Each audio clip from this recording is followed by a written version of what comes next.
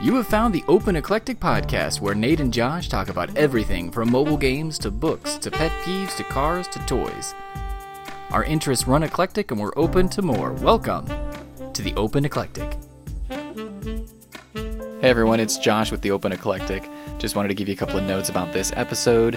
Nate and I originally recorded it quite a while ago when we had the idea for the original podcast, which was Week in Pop. Since then, we had a global pandemic and we realized that there were some things that we wanted to refine a little bit before moving forward with producing more episodes. However, we kind of like the content on this one, so we decided to share it as our first episode. So we do periodically reference Week in Pop. Pretend that doesn't exist. It's the Open Eclectic now. Enjoy. So, we're going to start this thing talking for a while. It's been a while. Yeah. How long have we been talking about this? Probably at least a week. It's been longer than that. It's been like, I don't know, 6 months or something. I'm like the Rain Man when it comes to time sometimes, but not in the good way where like I can recall the specific date, but like in the bad way that he's with money and he's like, how much would a brand new car cost, Ray? $1. $1. Well, how about a candy bar?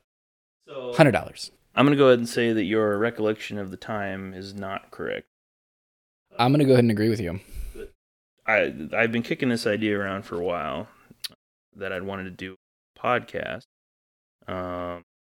Before we go any further, maybe we should introduce ourselves. Sure. That'd be good. One of us is Josh and one of us is Nate. That's right. Who do you want to be tonight? I think I'd like to be Josh tonight. That was weird. I was going to say the same thing. Nate might be kind of offended that nobody wanted to be him. That's true. I guess I'll be Nate. I'll be Nate tonight. So, there's a Nate and there's a Josh. I'm both Josh. Good friends. Long time. Josh. I'm Nate. Known each other for a long time. Good friend. Josh, you had said that there are dogs. Dogs are toddlers. Dogs are toddlers. Which is why they're dumb. This is why they're dumb and they enjoy repetitive things. Yeah, and that's why they don't understand when you don't want to play, but they want to play. They can't understand why you don't want to play. And a cat is a teenager. That's why it's so freaking moody.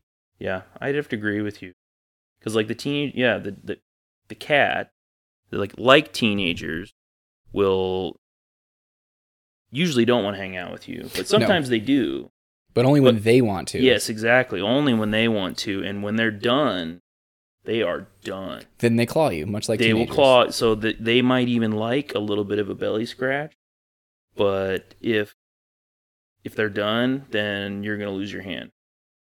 Anyway, so we decided, our question was, are there any adult animals? You said? Whales. Whales and dolphins are the only adult animals. So I would agree with you on the whales. I think they're like really like mature and majestic and just like they seem wise. Well, they're everything you want from an adult, really. Like they're very focused on their family and traveling around and kind of showing their offspring new things and just like hanging out, but like responsibly. Yep. You know, they like to have fun, but they like to be responsible too. And like, they can be noisy, but I think for the most part, whales seem, when they sidle up next to your boat, when you're out in the ocean, which, I do that all the time. I don't know if you do go to the ocean. Yeah. Yeah. You never hear the whales coming. Nope, not in my boat. Sometimes they sing though.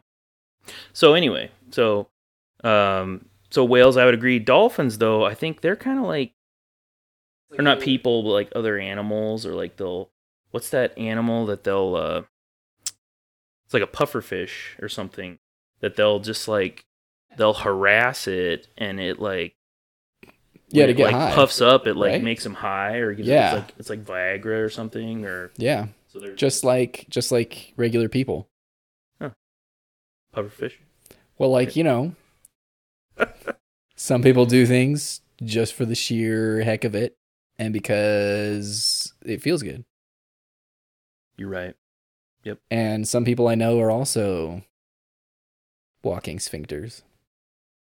But dolphins are also hyper playful. Which makes them fun. Yeah. And super smart. Yeah, they're super smart. They're also super defensive. So like when whales give birth, they're super vulnerable. And dolphins, especially bottlenose, will actually help protect them from sharks.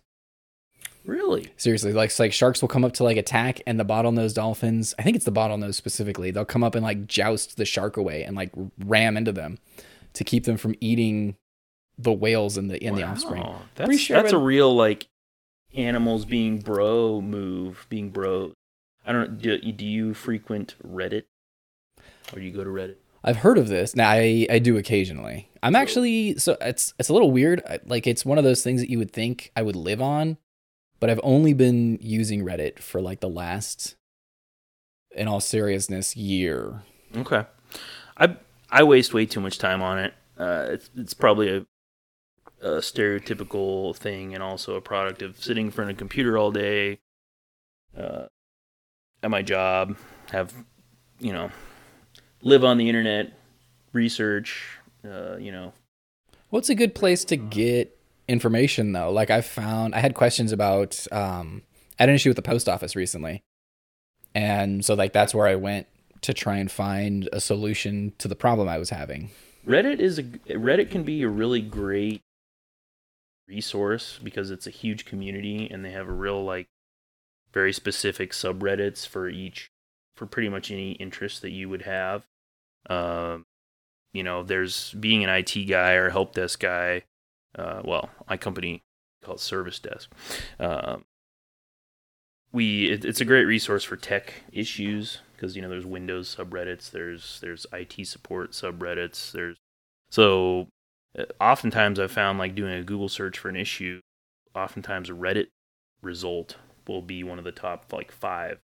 So Reddit's pretty great. So anyway, my whole point with that was that there was an animals being bro, and that whole whale thing. I'll have to check that out. Total bro move. I read that in a Steve Arrington book. He was a Navy diver, and then he worked with the Jacques Cousteau Society. And he wrote a couple of books about his adventures with Jacques Cousteau and the Jacques Cousteau Society. And that was one of the things that I remember reading that stuck out to me. That's a real interesting fact. Because I was like, yeah, like people, we should do that too, don't you think?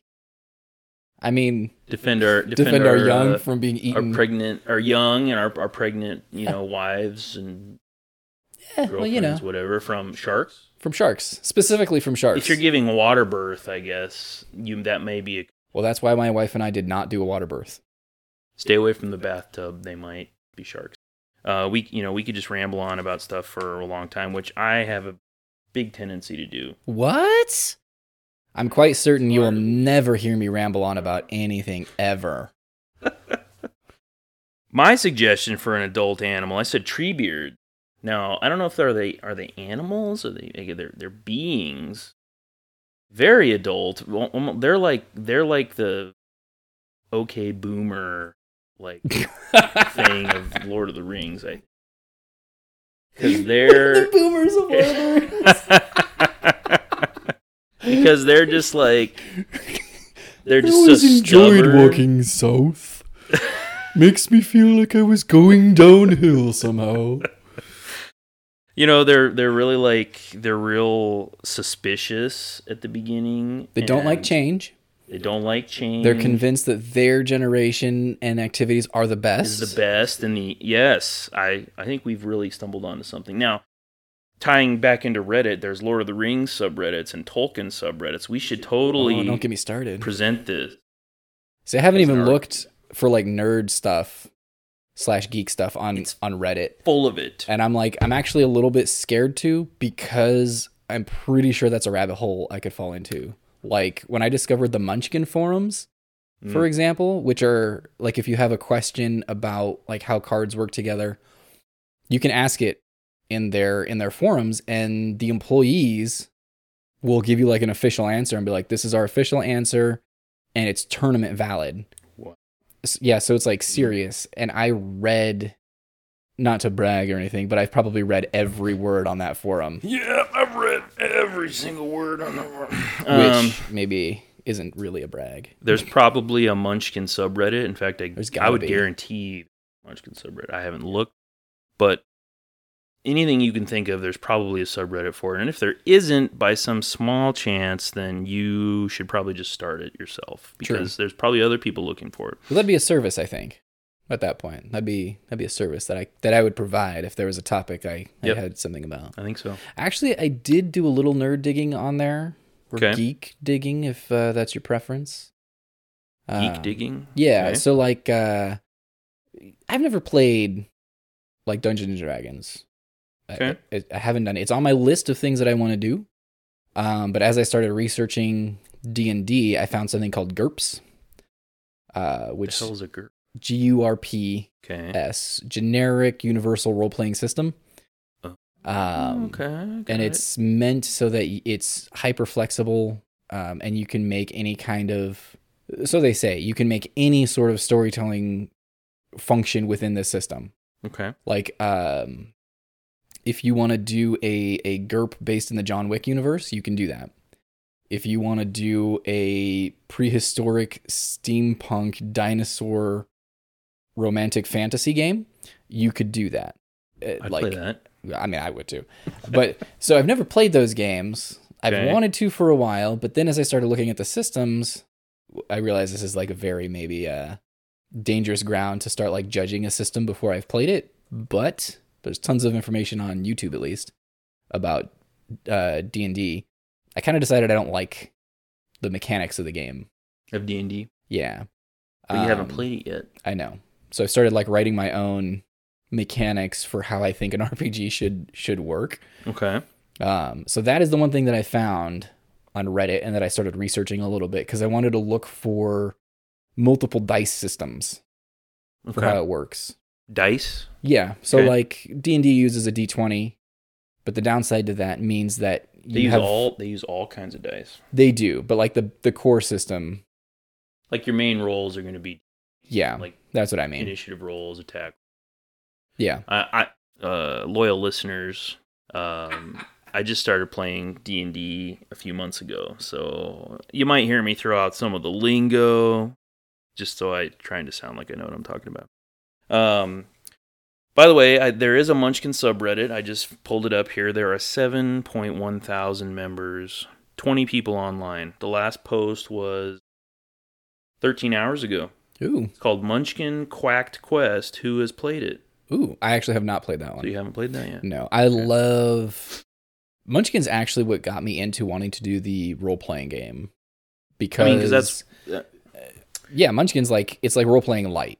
Okay. You are your character, you get gear, you kill monsters to go up levels, you explore dungeons. It's like light, or it's like all in one package. It's just like... Yeah, it's like if... It's in a box. You can, like, a single contained, like, campaign that you can just run with, what is it, like, and you could 3 people is a minimum? I mean, it's doable with 2. It's definitely more fun with 3 to 6. Although I did play one game where I was teaching, like, 6 people how to play, and there were 15 of us playing all at once. Wow. I do not recommend. That sounds like it would take forever. It did. Because you'd have, like, these debates on... Well, for that legal? game... Is this not? And then you got to go through, people have to decide how to do things. It's like, that would almost take as long as, like, a marathon D&D session. Yeah. I mean, that's one of the cool things about Munchkin is that the games, like you're saying, it's light, or it's like D&D light, and it's like self-contained. You could play through, a quote-unquote campaign, in like an hour or 2 hours or whatever. Whereas D&D, you play 2 hours and you've barely made it out of the town that you started the day. So that's, D&D is like long haul. You're in it for a long time. I just started in it. I'm still not quite sure exactly how I feel about it, but I'm at the point now where I'd feel bad if I said I didn't want to play because my friends at work are the guys I'm playing with there. So, yeah. How about, why don't we, I don't know, I'm really liking this discussion that we're having right now. We did have a little bit of material that we wanted to do for our intro episode here. We haven't even told people what the title of this is. No. My thought, what I wanted to, and we thought would be a cool title, is called the Week in Pop. I think there's like some Australian magazine or something that might be called Week in Pop, but they probably don't care if we podcast called that. Just to be clear, it's like the week, like a work week in pop, not like we're really weak in soda. No, we would probably want to say we're strong in pop. Yeah. like pop is one of our strengths, like our abilities. If this is D&D, strong and soda. Yeah. Right. Yeah. It'd be like crit 20s all the way. Nat 20s all the way. Nat 20 in Dip Mountain Dew. Critical. Sorry, I watched a Geek and Sundry, which is a great place to learn all kinds of stuff about D&D, and they had one where Vin Diesel was on, who's like a huge D&D player and has played like his whole life. Really? I think I'd heard that.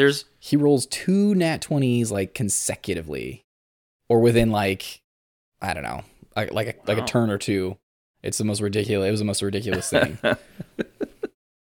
Is that who's that guy who was in Magic Mike? He was Channing Tatum? No, one of the other guys. His name's like Joe. I have the internet right here. Joe Montagna. It's Joe Manganiello. Yeah, isn't that not what I said? Yeah, this is basic. It's probably who I meant. Yeah, that's what you meant. The name I was trying to pronounce is the guy who was he's presently in Criminal Minds. He's an actor. He's in Godfather 3. I know who you're talking about. Yeah. The other Joe. There's an episode of that D&D celebrity thing where they have Terry Crews come on and play. I haven't watched that one yet. He's like a budding geek. Apparently, he just got into PC gaming, like building his own PC and stuff, which is really cool because Terry Crews is like the bomb. Dude, the bomb. And I haven't watched, what's the show that he's in, right? Brooklyn Nine-Nine? I have not watched that show. Dude, okay, so I had a friend she was like, you have to watch this. And I was like, I saw the first episode. I don't know. I'm like, no, seriously, give it one more chance. And I'm notoriously harsh on TV shows. Okay. Like, I had a bad experience where I had a group of friends who recommended a show, and then I watched it for a whole season, and it was just garbage. What show was that? Arrow. That's a CW show. So that's where you went wrong. It was on CW. I know. I love Green Arrow, and I love it. I can't even talk about it. It had so much possibility. And those of you who recommended that show to me, and you know who you are because we've talked about this, I'm still a little hurt by it. Anyway, so I'm really careful about that. I'm like really harsh on TV shows now. And they're like, seriously, watch the second episode. If you don't like it after that, I'll never talk to you about it again. And now I'm like, I think I'm into season 2 now. Okay. So it's worth watching. It's pretty funny. Okay. I've heard it's good. Maybe the podcast should be called Crazy Train because we're going off the rails. We are off the rails. Another show. For anybody who doesn't know, that guy who did that song with Post Malone, you may have heard of him, Ozzy Osbourne. Anyway, that's his song. It's Crazy Train. Yeah, who's this Ozzy Osbourne guy? He's pretty good. He's gonna be so famous now. Or what was the other one? Like, man, who's that guy? Paul McCartney. Paul McCartney. God, is he on like American Idol or something? Yeah. Kids. Right. So The League's another show that's been recommended to me by multiple people. Have you not watched The League?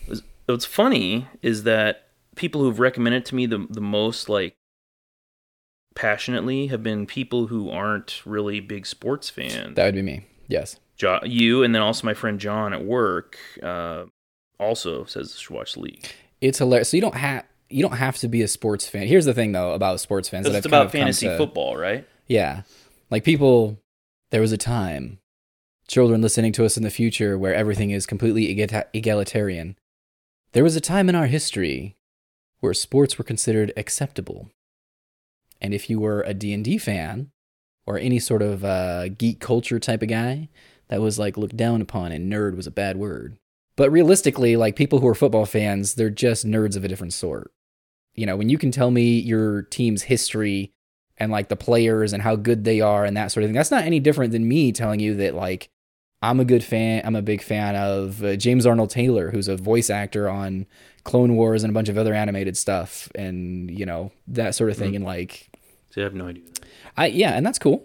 You don't have to. And that's a good point. Is that a theme in the League, in the show at all? Or no, it's not. But I appreciate it because I recognize it's like the passion, right? Game recognized game. Like, yep. Those guys on that show are nerds for football and for playing fantasy football specifically. And I like playing games. So like I super appreciate that concept of like fantasy football and doing that. And it's not about the football, it's about their friendship. And the mechanic that moves the story along is fantasy football and then football, of course, behind that. Yeah, so, I need to watch. If you get a chance, like just check out the first couple episodes. I did stop watching at one point. There was a point where I got bogged down. I was like, couldn't keep track of all the shows I was watching. So that one didn't make the cut, but not because it wasn't good, just because that's how it went. I'll resume it again one day. That's a really, you're absolutely right about that. And like to play fantasy sports, like for real, not just watch a show about it, but like you don't have to really know anything about the sport to play fantasy sports, because you look at the numbers and it's like, I mean, just on a real basic level, it's just like who has better numbers, who's got more of this statistic, who's. And sometimes it's like who you want to gamble on. So I don't follow football, as you know, Nate. I do know that, yes. Yeah. But one time I did, but I don't on a regular basis. But I have played fantasy football like twice or maybe 3 times. Yeah, I think I was in your league at least for 2 years. Yeah. And I think the first year I played, I won. Yep. And that was kind of cool. And then I didn't win the next 2 years, but that was fine. Like it was fun to like, It's fun to watch the matchups and like, or to do the draft is fun. However you do it, like a live online, live in person, the drafting was really fun. I actually enjoyed the drafting a lot. Yeah. Like you can make it like an event, like, or it can just be like not a big thing at all. Like you can auto pick everything. I mean, however you want to do it. And you don't have to be a fan of sports to play the fantasy sports. I mean, it helps, but that's not the main. I think the one year I did it where you didn't play on my league was a year where we capped, like you couldn't pick people that were above a certain like ranking. So you couldn't have like the really good players. So nobody had like I almost said Joe Montana.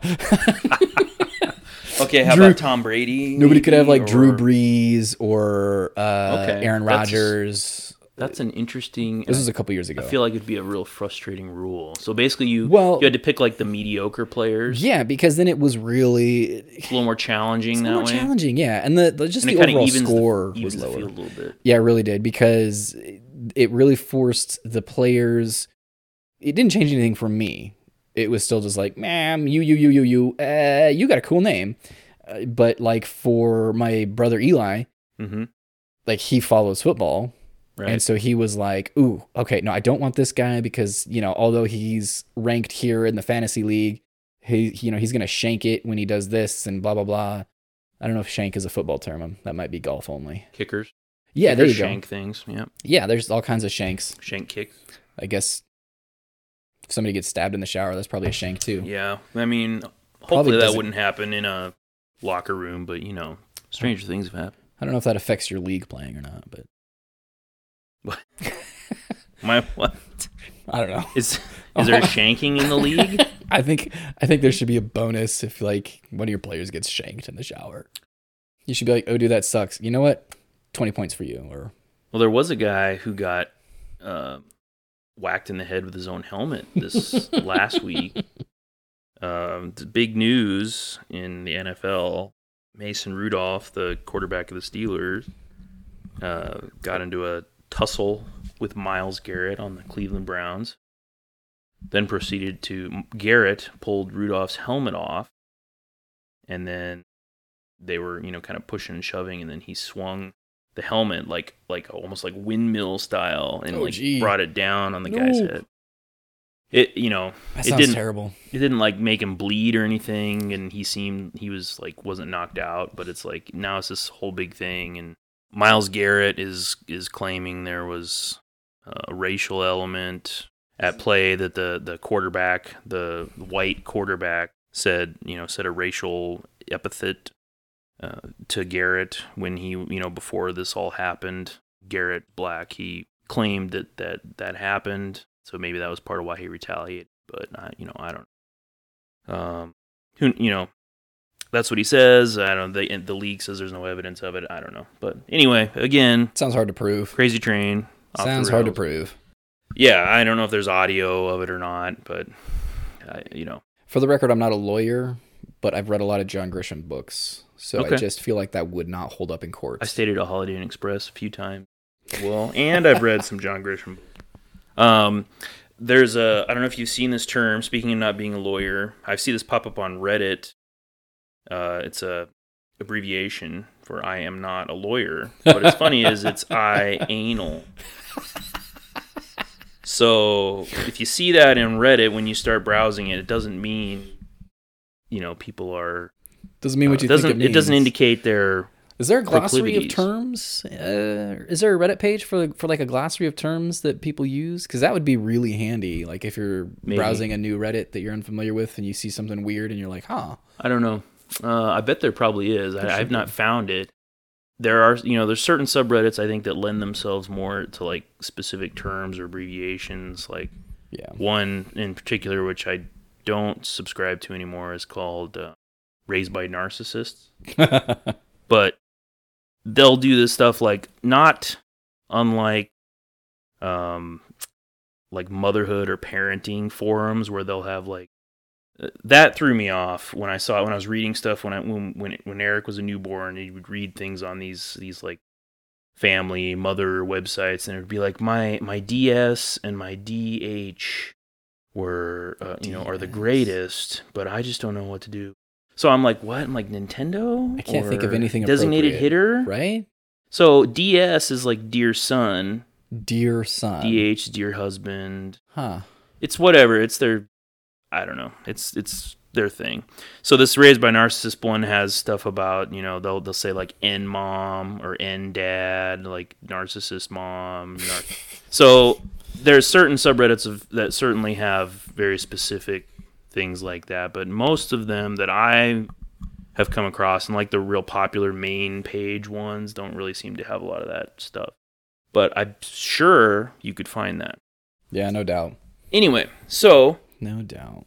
So, speaking of this week in like pop culture, should we talk about Ford versus Ferrari? Sure. Yeah. First, let me ask you this: how would you categorize that movie? Like what kind of movie? Is Yeah, it, like let's or- pretend you had a deeply detailed Rolodex of movie genres and subgenres. Where does this fall for you?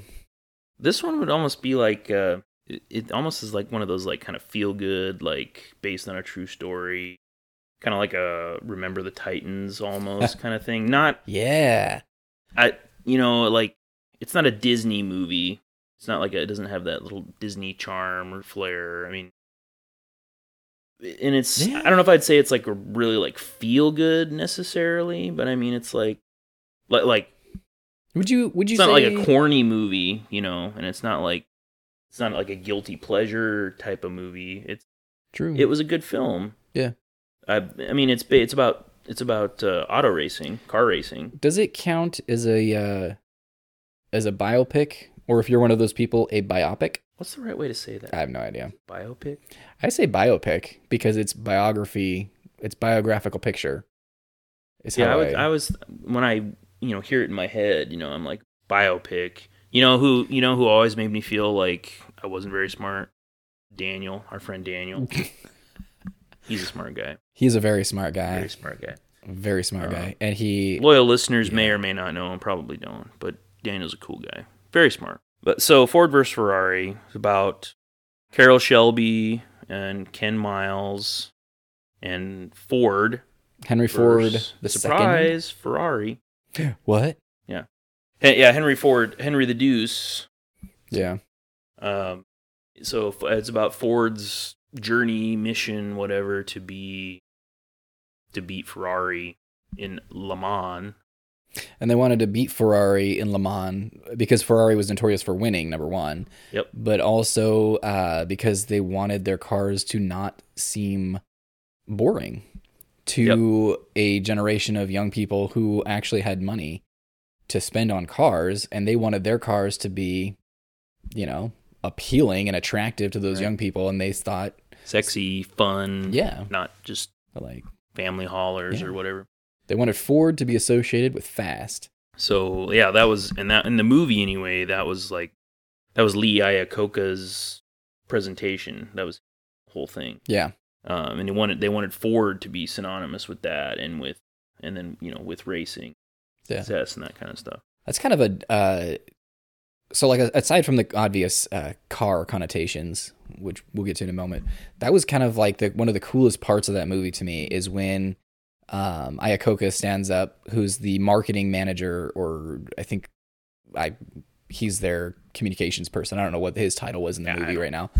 But Ford's looking for ideas, and he has this idea that he pitches, and everybody's like, yeah, well, you've been in charge of like our worst slump in the company's history, and they're giving him grief because it's an idea that they and really nobody had heard of before.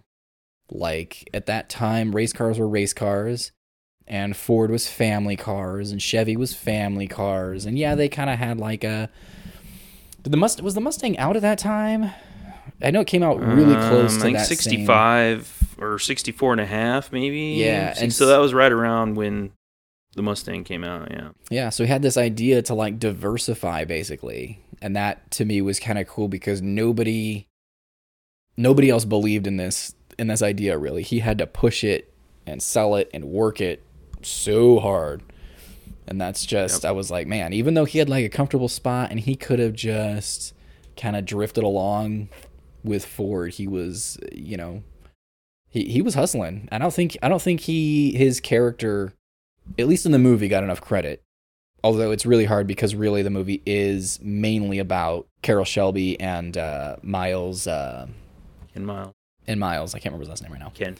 Ken Miles. Yeah. So that was... Anyway, that was like just a...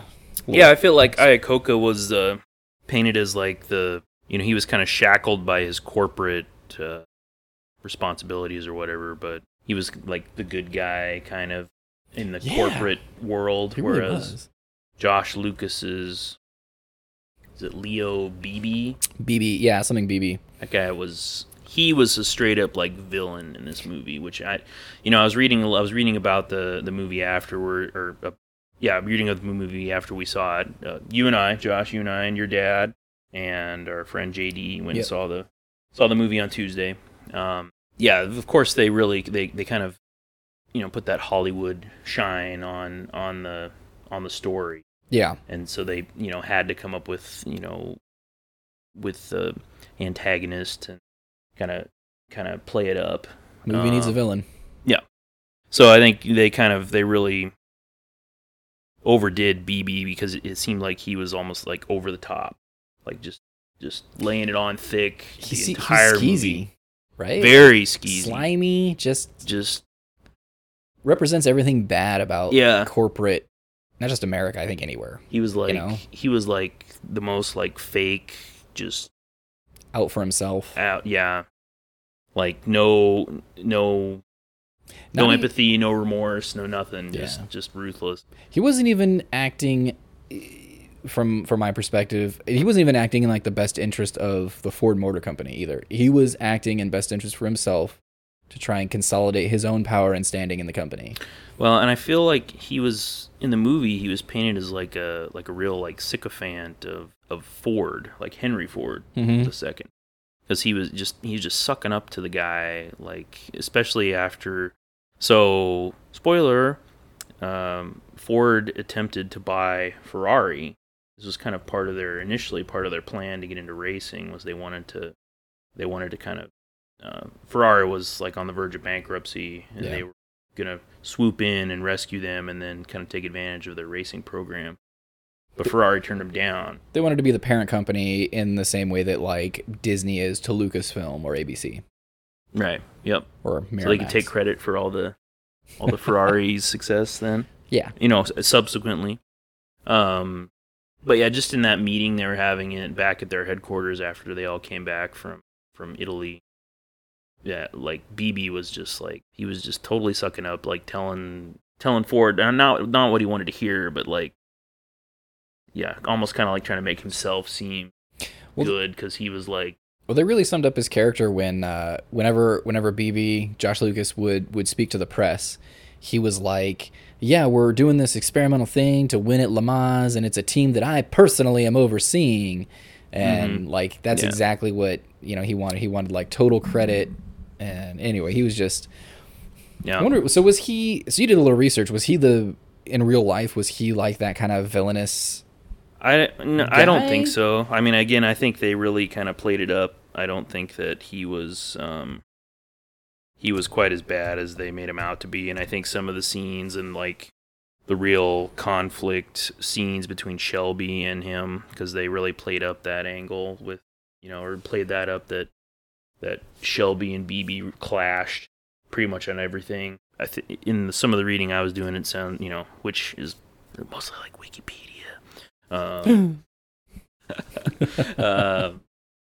That Shelby agreed with some or even a lot of the stuff that BB has suggested. So yeah, dramatic license with a lot of this stuff, but I think just like any movie or story that you tell, you gotta like fill in the gaps. And like I said, it's easier to root for Shelby and Miles when you have BB as like the bad guy to kind of temper the characters a little bit. Is that a foil? Sure. Yeah. It's a foil. It's totally fine. I think that works. It's totally a foil. Like splash him up against BB. Like, yeah. Well, it's like it's kind of weird to think about movies and storytelling in general.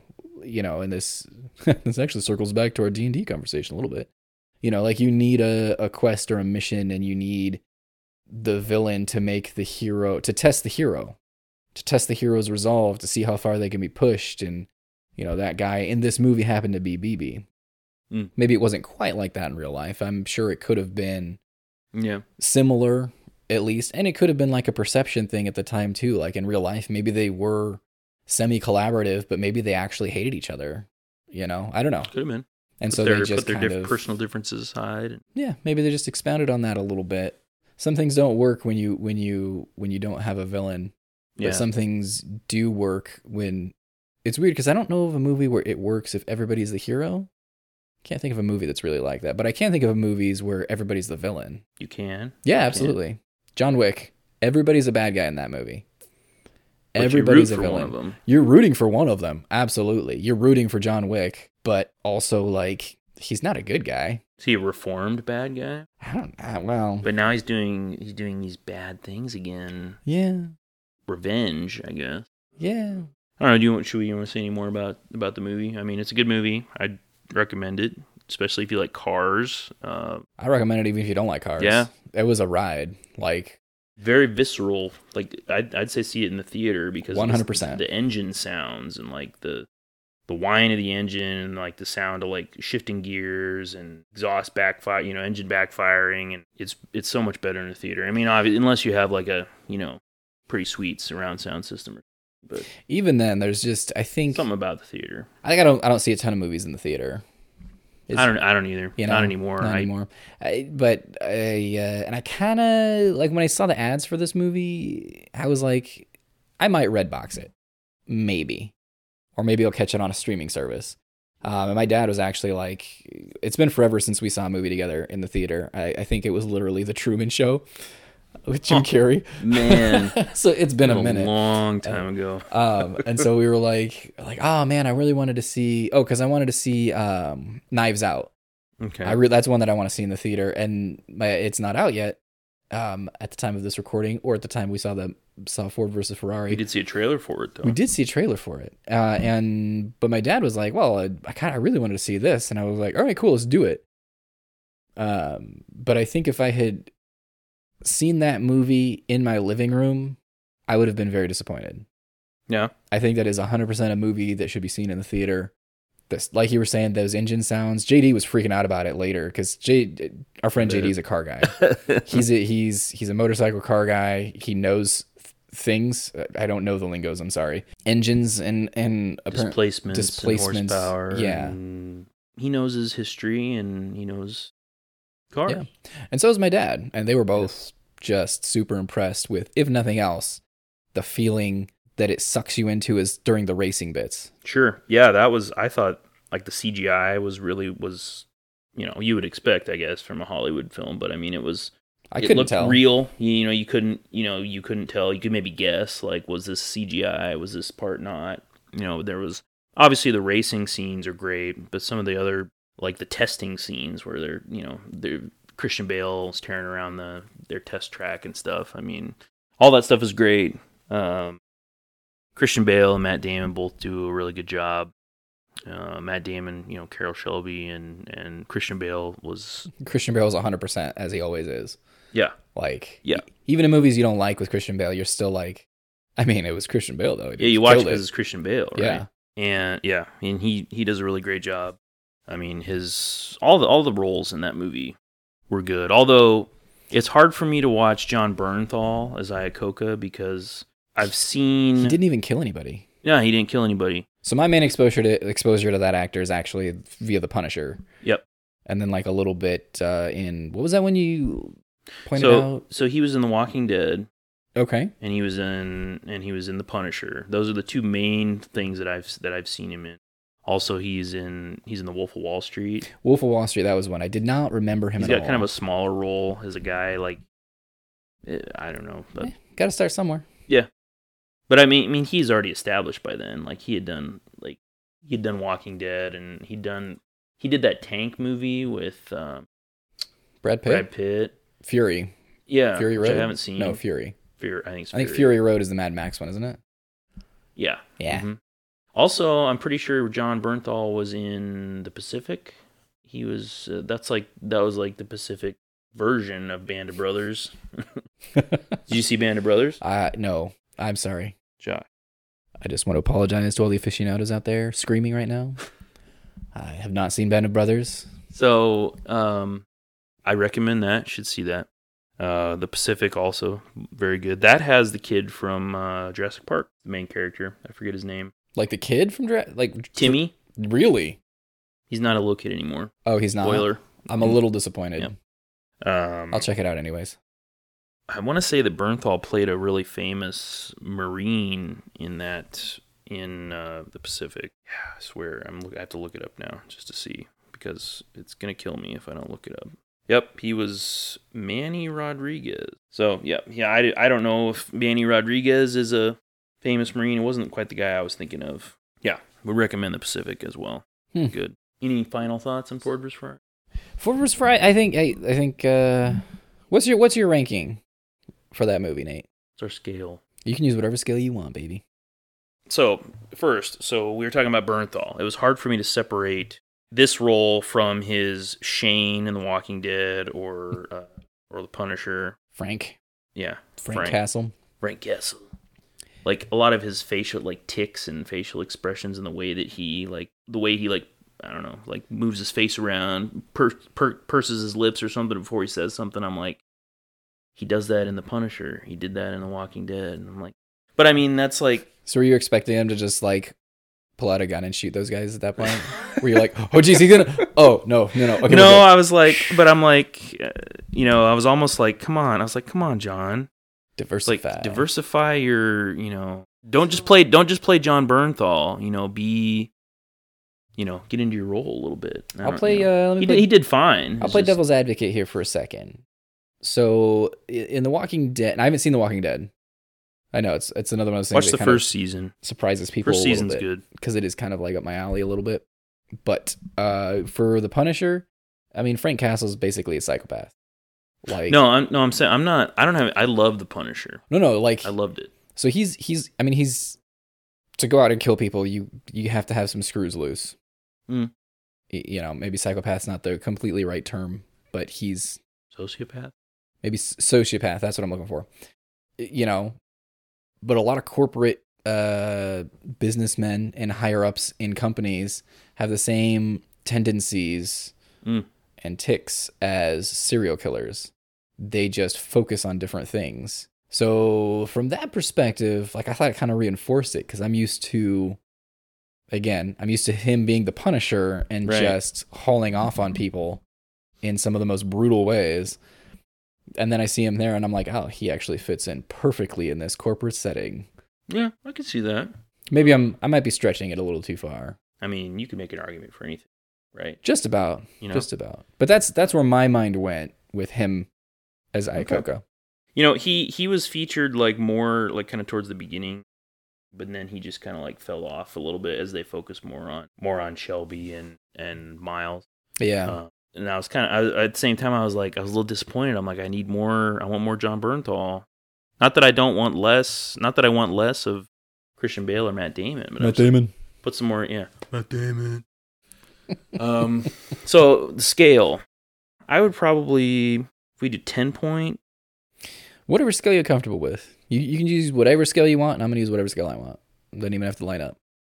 I put Ford versus Ferrari at a 6 or 7 on a 10-point scale. Okay. It's good. I mean, I could see myself maybe wanting to watch it again, but we'll get to a movie later that I've watched repeatedly. I don't know if I would put this up there, that same level. So I'll say it's like a 6 or 7. About a 6 or so out of 10? Mm-hmm. So that's not too bad. Okay. What about you? Not bad at all. So I liked it. I liked it a lot, actually. I thought I liked it way more than I thought I would. I don't think you have to be a fan of racing to enjoy the movie at all. Like racing was almost a foil. Like it was what drove them. Sure.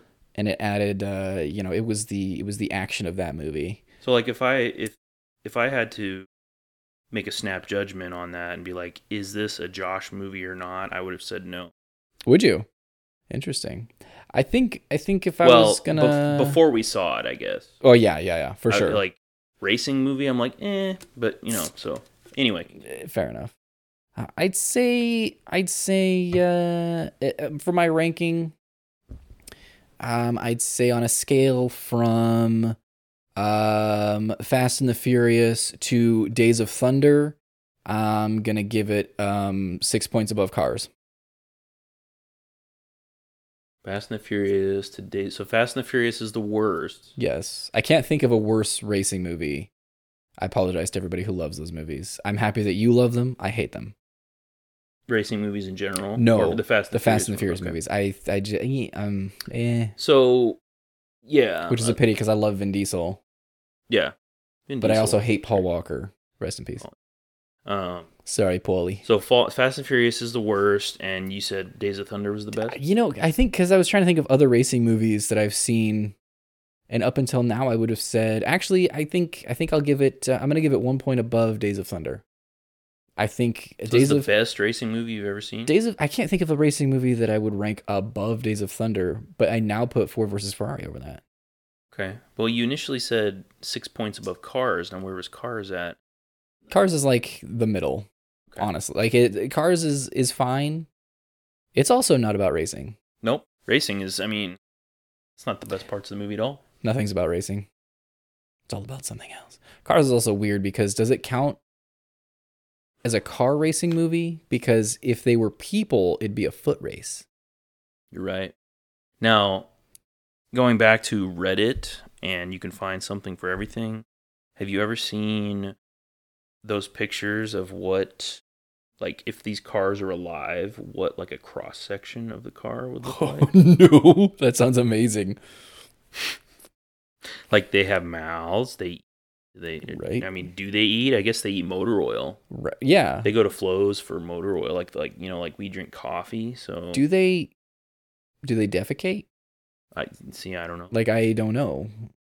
They stay at the Cozy Cone, which is like basically like a garage. And is there a bathroom in there? Yeah, you don't really see. Is there a kitchen, bathroom, or an outhouse that I recall?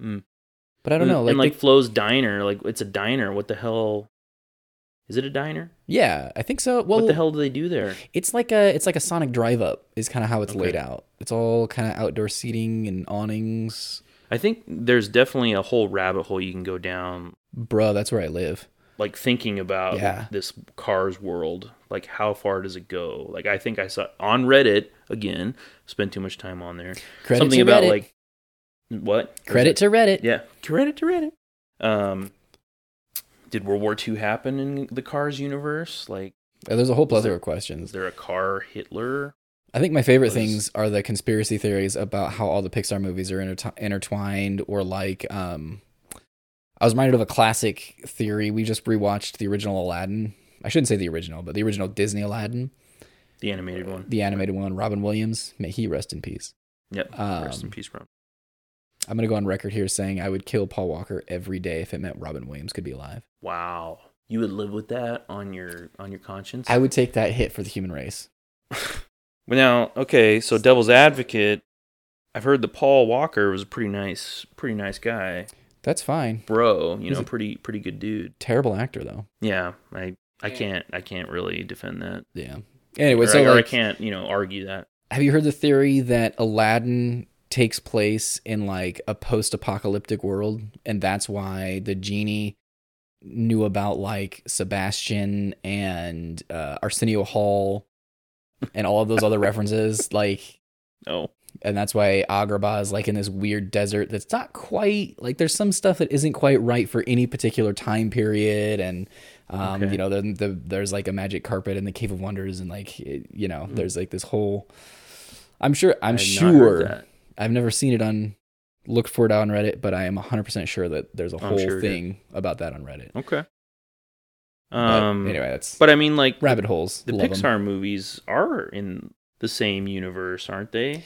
Well, I don't think that's like they have the same companies, like Dynaco, like is it Toy Story and Cars? Yeah, the Toyota. Pizza Planet. The Toyota. Well, I think so. Pixar said that, like, if people want to draw those conclusions, they can. Pixar has no official stance on it. But it's just kind of a fun thing that they would put into all the different movies, like a nod to the other one. And it's great to layer those, like, so when like the next Pixar movie comes out, it's great to try and fit that in to like how that whole scheme of things works. And so, like, I recently watched Toy Story 4. Finally, did you finish it? I did. Okay, and what did you think about that? So Nate and I are old school like Toy Story fans, as I recall. Yep. When that came out, like, of course, when Toy Story 1 came out, we didn't know each other, but no. Around the time Toy Story 2 came out, we started working together. Yeah, I was like 11, 95 in Toy Story. Oh man, yeah, something like that. Yeah, so I would have been 11. Yeah, so I really liked Toy Story when it came out. I mean, it was obviously groundbreaking new thing that Pixar came out with. As far as 4, I need to watch it again because I was kind of off and on. I started watching it with my son Eric. I missed parts of it, or I wasn't paying as much attention as I'd like to. I thought it was good. I liked it. I really liked it, but for me, it was the weakest Toy Story movie. Now that is my personal opinion, but I absolutely recommend you see it. Like, yeah, it was great. It's good for sure. I want to watch it again before I draw that conclusion as far as like the ranking. I think we talked about this one of the last times we hung out. Your ranking of the Toy Story movies is, is it 1, 3, 2, 4? It's really, really tough because I kind of see 1, 2, and 3 as like their own, as like a solid entity. They all support each other really well. Mm-hmm. And it's one of the best examples of sequels that can be made. Like there's not many other franchises that can say like each movie's better than the last in a way. So yeah, I think ranking them my favorite to least favorite, and it's kind of tough for me to like sort out the nostalgia, but maybe that's actually what makes them great in a way too. Because like 1, I just always feel like I'm reliving that bit of my childhood a little bit where there was nothing better than Toy Story almost, Mm-hmm. For sure. And then Toy Story 2 came out and I was older, but I was still like, dang, this is good. So for me, I'm going to go ahead and say 2, 3, 1, 4. I think. Really? Okay. Yeah. 1 is all the way in the 3rd spot. Like I said, it's really hard for me to separate them.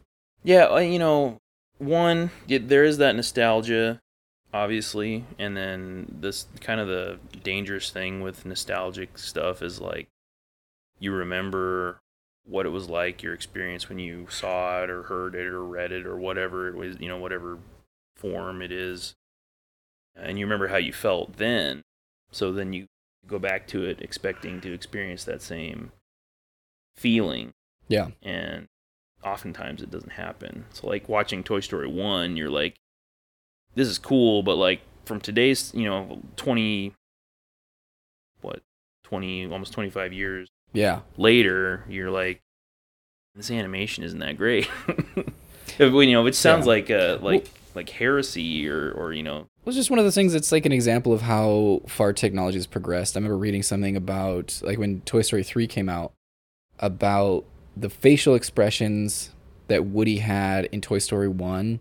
He only has like 10 facial expressions. And in Toy Story 2, it went up from like 10 to like 15 or 20. Somebody can look this up and like verify the number if they really wanted to. And then in like Toy Story 3, though, it was basically unlimited. So they hit that point, that point with technology where... Yeah. So like on the one hand, like I agree, it's kind of, if I've just come off of watching Toy Story 3, I'm not going to go back and watch 1 because it'll look clunky. Yeah. A little bit. But in some ways, like, I think that was part of my problem with Toy Story 4. Is it was, all of their movements were so smooth. And it was beautifully done. Mm-hmm. But they're toys. Yeah. I thought the toys should still be a little more clunky. And maybe... It made sense to me that, like, Forky had really weird arm movements. Like, I thought he was animated almost perfectly. I'm trash! Yeah, and, like, he couldn't bend his leg or his torso or whatever. He just had to kind of, like... Clunk along, hobble along.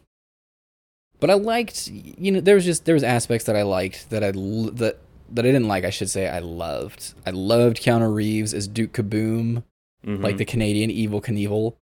That I don't know. I'm not sure if Keanu Reeves can make a bad movie. Because even the bad movies he makes, I still like. Everybody loves Keanu. I just... have you ever seen Man of Tai Chi? No. It's on Netflix. It has Keanu Reeves in it. And I think he also maybe directed it? Something. He was involved in the production in some way. It's not... But the main character is this other kid, and Keanu Reeves is like... He's the villain in the movie, kind of. Really? Yeah.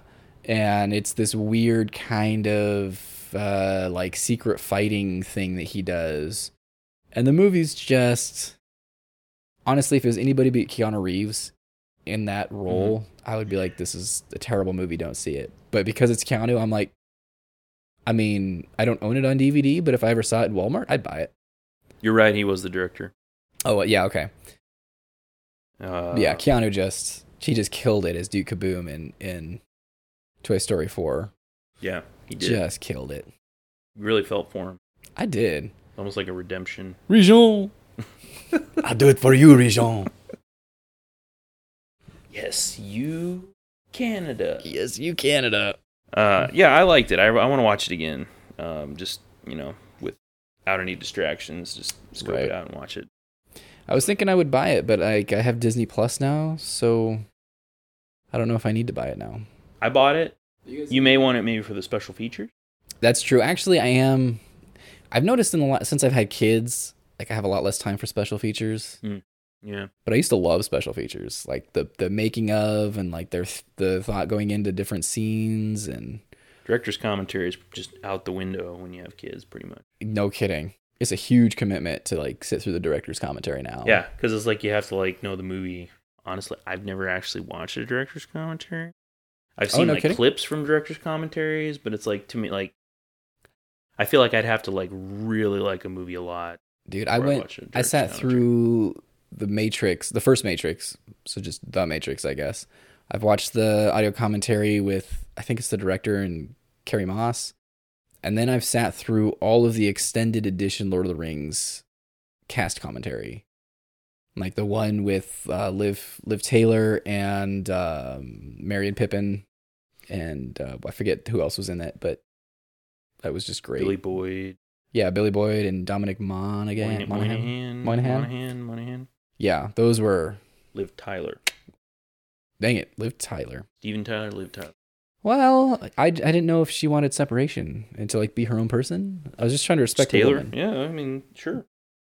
Okay. I'm backpedaling like I'm running for president. Okay, quick hits. So give me a favorite book there, Nate. So my favorite book all time, I've read it multiple times. I almost kind of read it like once every year or two, is The Stand by Stephen King. So do you Nate's like my Stephen King guide a little bit here. Cuz I think I borrowed your copy one time and I read it.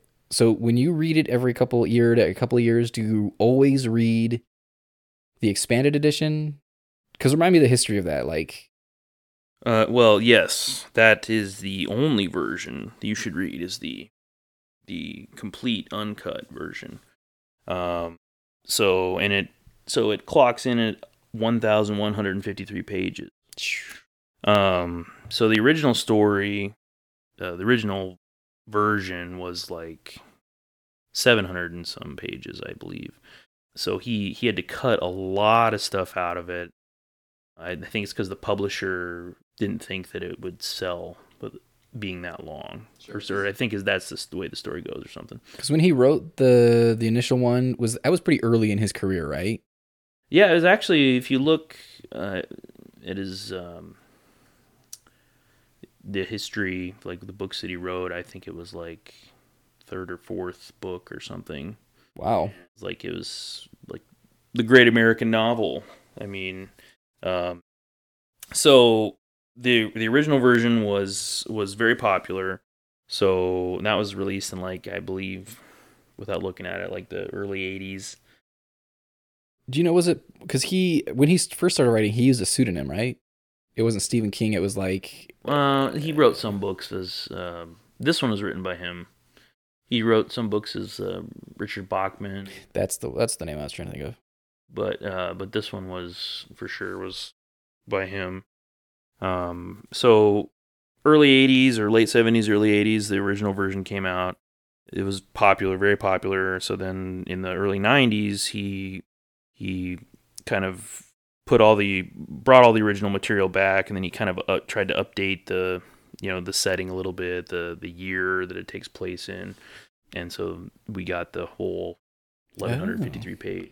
So he Lucased it before Lucas. Well, because like I was under the impression initially that it was just that he wanted it a certain way, and the editors were like, "It's too long," and he was like, "All right, fine." And then as he got more famous, he was like, "All right, let's do the big boy."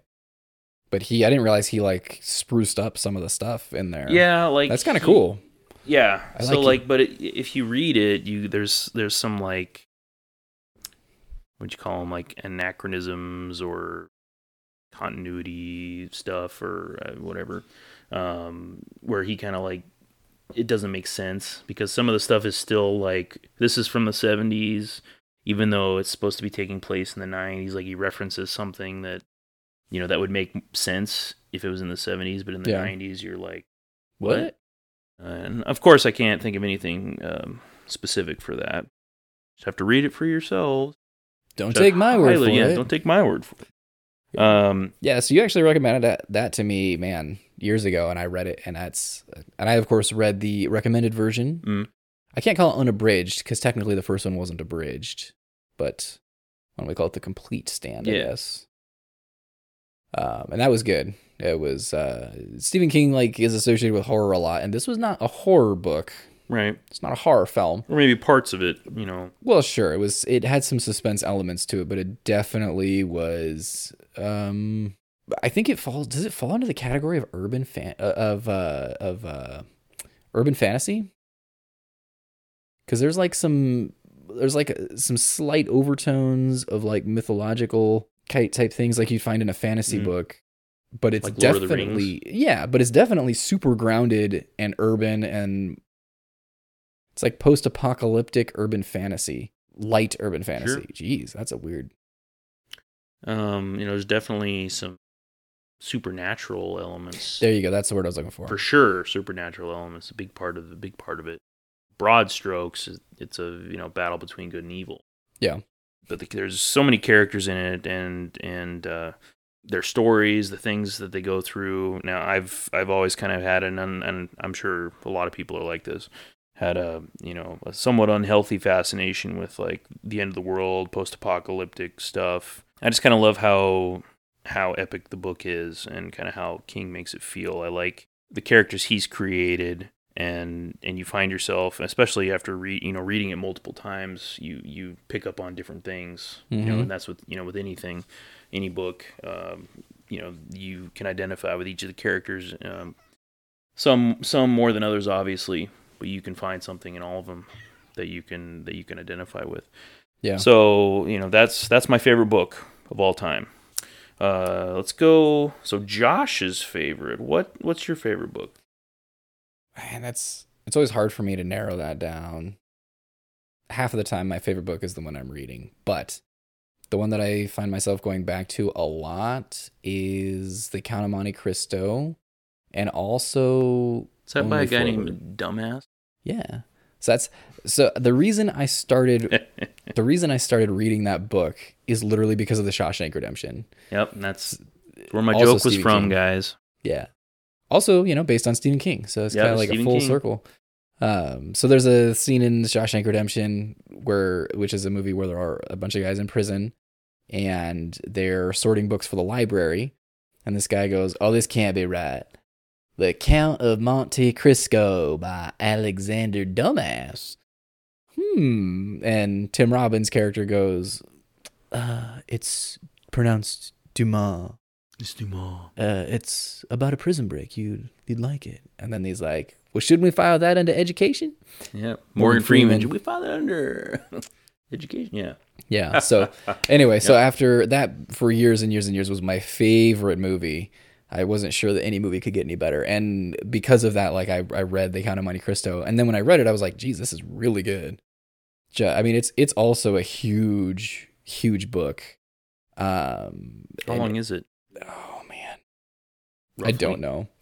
I think the copy I have, I got to say at least 1,500 pages. Wow. That's my guess. And I could be a little off on that. It depends, too, a little bit on your translation. Because Alexander Dumas was French, and so he naturally wrote it in French, his native language. The cool thing about that doesn't quite make sense to me, but okay, I'll believe you. Yeah, you might have to say my word for it. Sure. But the cool thing about writing in French at that time is that like not a lot about the French language has changed, so it translates really well. Unlike some other works, like War and Peace, for example, or A Tale of Two Cities, they don't translate super well. They translate well enough, and we make it work, and they are good reads. But the French language translates pretty smoothly most of the time. A Tale of Two Cities could be wrong. Was that by in French English, dude? right? Was it? Well, then there's no excuse Dickens? for the reason that Right. was translated so poorly. Now, but I mean, English back then, geez. I mean, Who knows? Who knows what the hell they're talking about? No kidding. Half that stuff.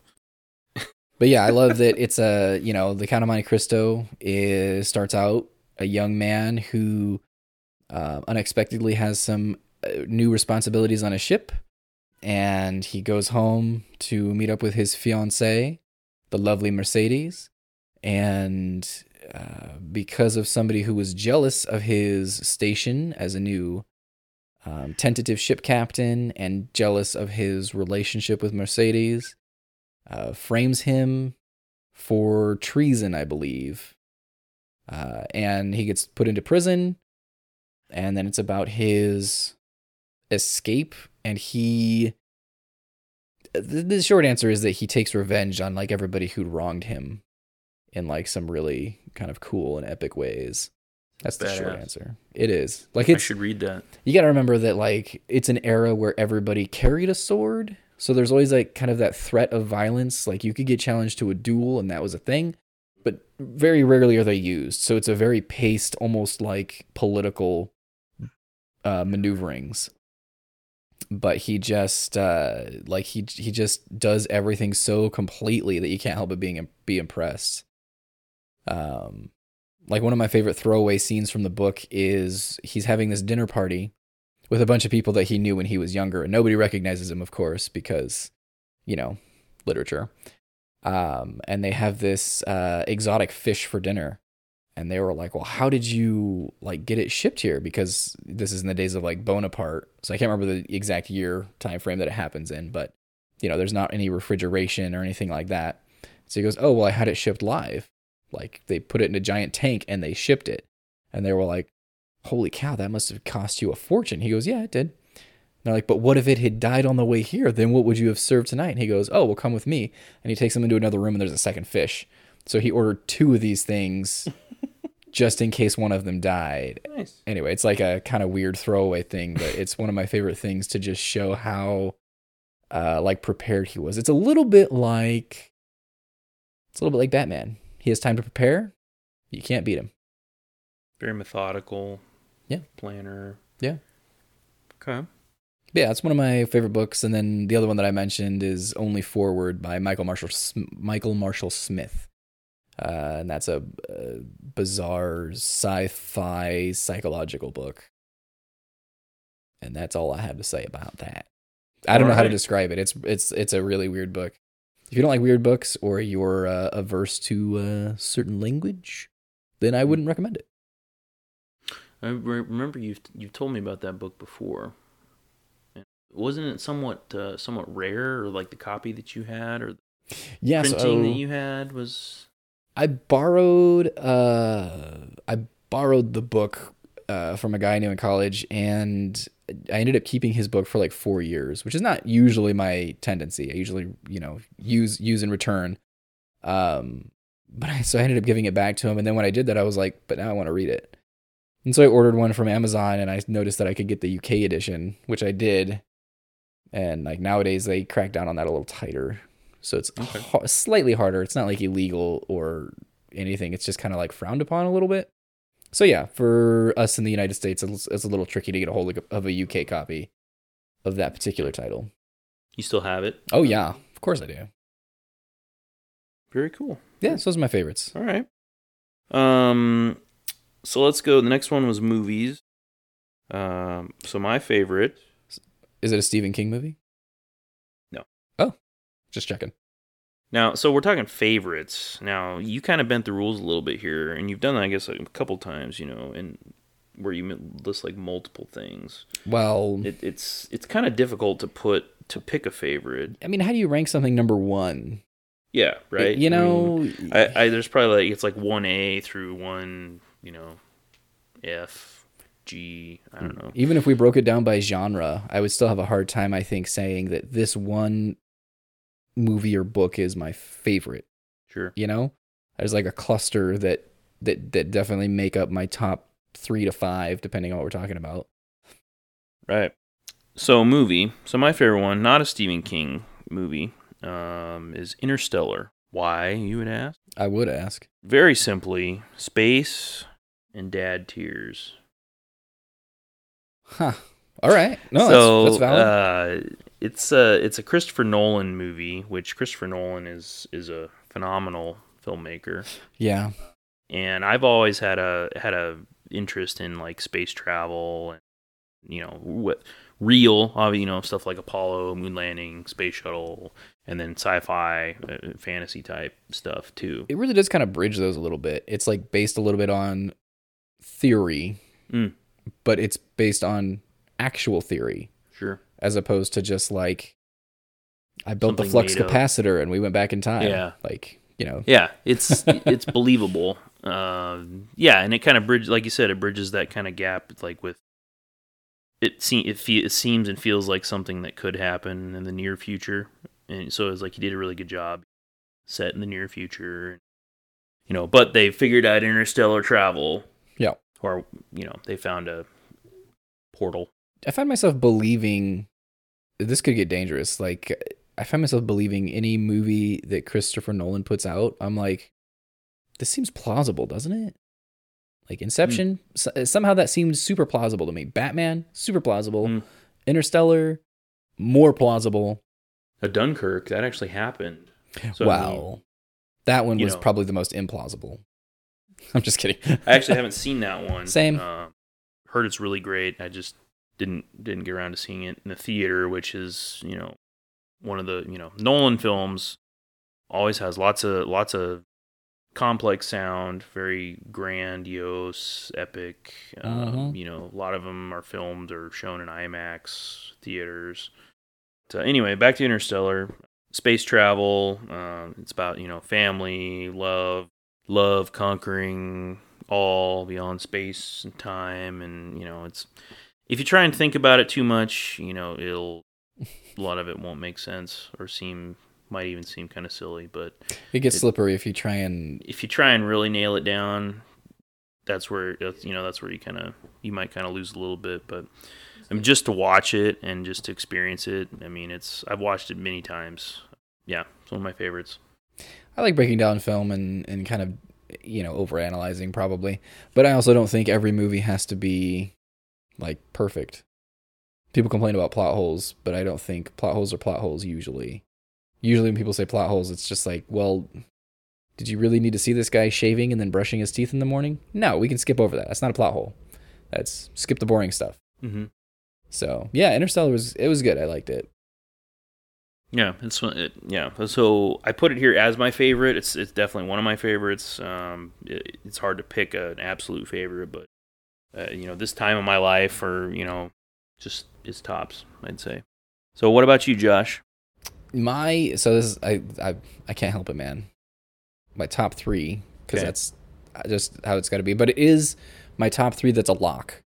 They've been my top 3 section for many years, and I don't really see that changing. Is the Star Wars saga.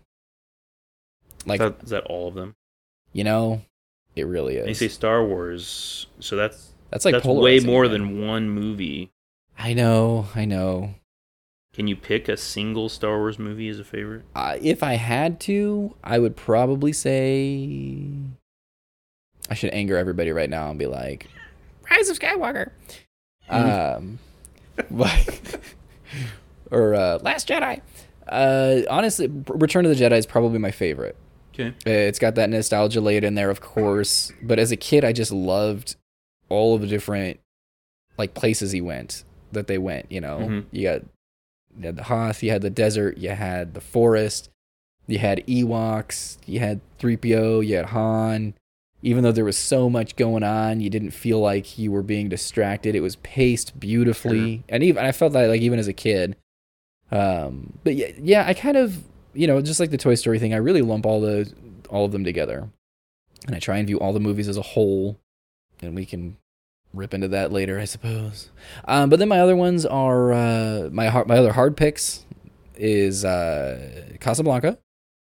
I haven't seen that. Well, I'm not surprised. I have that now on Blu-ray, so if you'd like to borrow it, you're welcome to. Borrow it. It's a classic, so it's a lot more paced. Yeah, one of the things that I remind people of, even if you watch it and you don't like it, I'm like, okay, but let me remind you, they made this movie in a week. Really? So that's how they did it in those days. They like bam, bam, bam, bam. You showed up, you knew your lines, you said your lines, you hit your marks, you were done. Because you were an actor and that was your job, was to act. And so you needed that job and then you needed to go to the next job.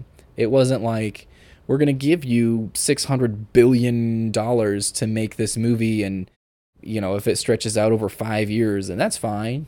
It was, we got deadlines to keep. We got movies to crank out. Also, there was no blockbuster. So you needed that fresh stuff all the time. Sure.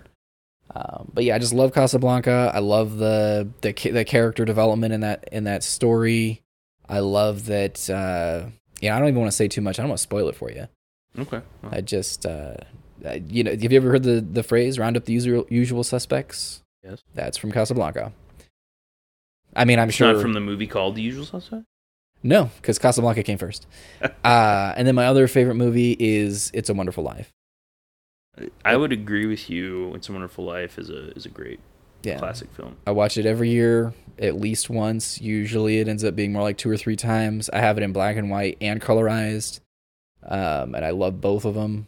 Now, have you seen, is the one that you, the colorized one, the HD remaster, they showed that on TV last year and it was nuts. I saw part of it at my dad's house and it was nuts how just crisp and looked like it was filmed yesterday. I kind of doubt I have that one because I bought my black and white and colorized one came in the same pack with a bell, a Christmas ornament that goes on my tree also every year. Daddy, every time a bell rings and Attaboy, Clarence. Attaboy. Yeah. Jimmy Stewart. Yeah, no, that's my favorite. I watch it every year. I don't think I've seen that super remastered one. I'll have to find a It copy might have of been that. a new thing just last year. It was on like NBC or something. You Well, then I guess I'm gonna own it 3 times then. know. So speaking of Christmas movies, Scrooge is one of my all-time favorite, not just Christmas movies, but just all-time favorite movies. Like my friend John at work, we talk about Scrooge a lot. You know, it's a movie I watched so many times when I was a kid. Bill Murray, of course, is great. What is it about that movie that keeps bringing you back? Because I know I don't your know, it was your just- passion for this movie is incredible. It was. I think a lot of it is like the nostalgia, like when I watched it.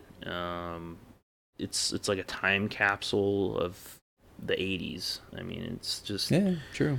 and I mean, it's like a great story. It's feel good. I mean, you got Bill Murray, but it's based on Christmas Carol. yes, Christmas Carol. That's it. Thank you. Bill's visited by 3 spirits. Yeah, Three Spirits and all that. A modern retelling of that, and you got Bill Murray. Because Bill Murray is Ebenezer Scrooge. Yep. Or the version of Ebenezer Scrooge in that movie. Yep. He's Frank not Cross. called Ebenezer or No. Scrooge, I don't think. Just the characters are just. There's so many great characters in there, and the actors are great. I mean, it's got Bobcat Goldthwait in it. Yeah. And the spirits, the spirits are awesome. Like the music is great. I mean, there's a part at the beginning where they're showing like these fake TV trailers for these fake TV shows, Yes. and they're just nuts. That's And it's I just- love it when movies do that. When they take the time to like create this fake Yeah. in universe thing, Yeah. Oh, It's like yeah, we're gonna film this show within this show, or within so Carol Kane, Bill Murray, Karen Allen. yeah. Yeah. I mean, That really was just Karen Allen's great. I mean, she was in Indiana Jones. oh yes. Brian Doyle Murray was in Scrooged, I believe. Yep. Yeah, he was. He played Bill Murray's dad in the Ghost Christmas I Past. wanted a choo-choo train. It's 5 pounds of veal. Yes. Oh man. That's right. Also, Paul Schaefer in that movie. You may recognize him from was he Letterman's music guy? Yeah, Yeah, he was street musician number 4. that's right. I cheated. I pulled it up Yeah. on my phone Okay. here. Yeah, that's great. I mean, I watched it so many times when I was a kid, and it just it reminds me of my childhood. Christmas, obviously, it's a Christmas movie. It's feel good, kind of at the end. Spoiler. But I mean, Christmas Carol. It's Christmas Carol. Yeah. You know how it's gonna end. Broad strokes. And then, of course, within this movie, there is also a Christmas Carol live TV production that they're working on called That's right. called Scrooge. Forgot So and about that. yeah, so it's a great movie. Definitely a Christmas movie. I would also, speaking of Christmas movies, I would consider Die Hard Christmas movie. I'm pro Die Hard as a Christmas movie. I saw something today where someone said that if Die Hard is a Christmas movie, then Lethal Weapon is a Christmas movie. Why? Now that I don't know, because I didn't read it. Oh, Read the thread. I'll have to But, look for that on Reddit. Was there in Lethal Weapon? Did part of it take place during Christmas? Not that I recall. Did his wife get killed Did at she Christmas time? Kill at Christmas? I don't think so. That sounds like a weak theory to me. Sounds like a weak But theory to me. definitely Die Hard, I would say. Oh yeah, Chris- that and Lord of the Rings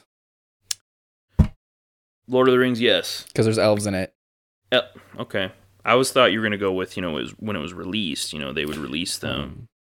That's true. They were like Christmas releases, weren't they? Like I don't know if you did this, but I'm like just my kidding. family, like we would go, like we'd go to my grandma's at Christmas time. I think for at least the first 2 Lord of the Rings movies, we went and saw them during that Christmas vacation. It was kind of a thing that we did. And you went to like the midnight releases for all of these. I did not for Fellowship of the Ring. I wanted to really bad, But because of my age at that time, it was kind of at a period where, I mean, I was like, I don't That would have know. been what, 2001, 2? Was it Yeah. 2000? I mean, it was late teens. You know, I was at least 15. I can't narrow it down any more than that. But it was like at that 10 years time where like your parents are giving you freedom to do stuff, but you can't quite just do whatever you want. I mean, a midnight showing of a 3-hour movie, that was a big deal. that would be a big deal. And so I got I couldn't get tickets because they were sold out. I was like so stoked for it. And but yeah, the Fellowship of the Ring and Return of the King I both saw at midnight. What was it, you mean Two Towers and Return of the King you saw? Oh, did I say Did you- Fellowship? Yeah, Two Towers and Return of the King. I saw both of those. Did you see At Fellowship midnight. in the theater? Just I saw not Fellowship in the at midnight? theater, but it Okay. was just not at midnight. I saw it. It had to have been like a daytime showing, and I was scrambling for tickets because I couldn't find them, and like you couldn't just go on the internet and buy them. You had to go to the Go theater to the theater. and purchase them. So that's so old school. I know. I'm still that way. Like I don't buy my tickets online. I go in and I pay for them there, and I always get weird looks, and they're like, "Why are you buying these tickets right here?" Yeah. I have to touch your money. Yeah, it's kind of hilarious. For some reason, I'm thinking of is it a website called like Line Party? Is that Yeah, so they called it the midnight showings were called line parties. okay? That's yep. And it was weird because when I told my fairy godmother about it, I was like, "Oh, I'm going to the line party," and she goes, "Say that again." And I said, "I'm going to the line party," and she was like, "Tell me more about this." But she like took this serious tone, and I was like, "Well, I'm going to see the I'm going to see the Two Towers at midnight," and she was like, "Oh, okay, that's great. Nope, do that, Josh. Have fun." And I was like, so later I was like, "But why? Why are you thinking asking?" like you were doing lines? She thought it and was. it would become a party. Yeah, she thought the line party I was going to. I don't know why she thought this because I'm like notoriously the guy who doesn't do that stuff. But like, yeah, she thought I was going to like snort cocaine. And you were like not even 20 years old. Yeah.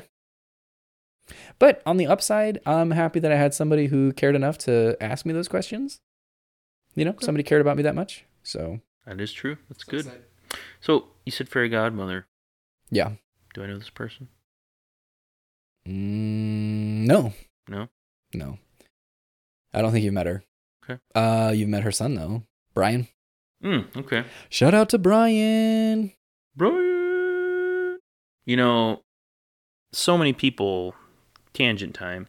So many people know this guy. That's true. They do. Like, If I could get him to support this podcast, then we'll have it made. so where I work, there was another friend of mine, Jordan. You know, he started shortly after I did, and turns out he knows Brian Oh yeah. because in totally different circles. Brian's like a made man. Yeah. If we had any Like- sort of thing like that in Lincoln, Uh, he's definitely like I don't Yeah. know. He's the guy to know. for sure. Yeah, like because the totally different circles. Like my friend Jordan's from Iowa originally, came to Nebraska college age or after college. He met Brian at Best Buy. Oh That's yeah, where he met him from. I'm sure. So yeah. And then I'm like, you know,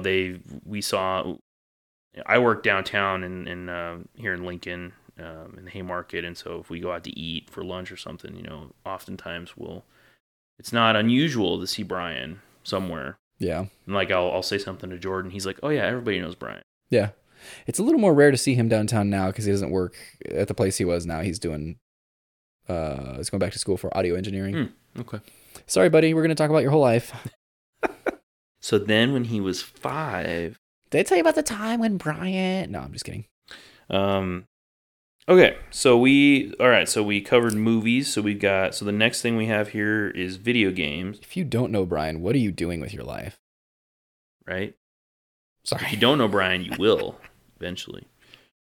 So video games, favorite video game, and this again this is also one of those hard things to pick. Not for me. Okay, not for you. I know. This is the one Um, exception, sort of. Never mind. I shouldn't have said that at all. I'm going to meta it out. So video game. I mean, I enjoy playing video games. I played them, you know, when I was a kid.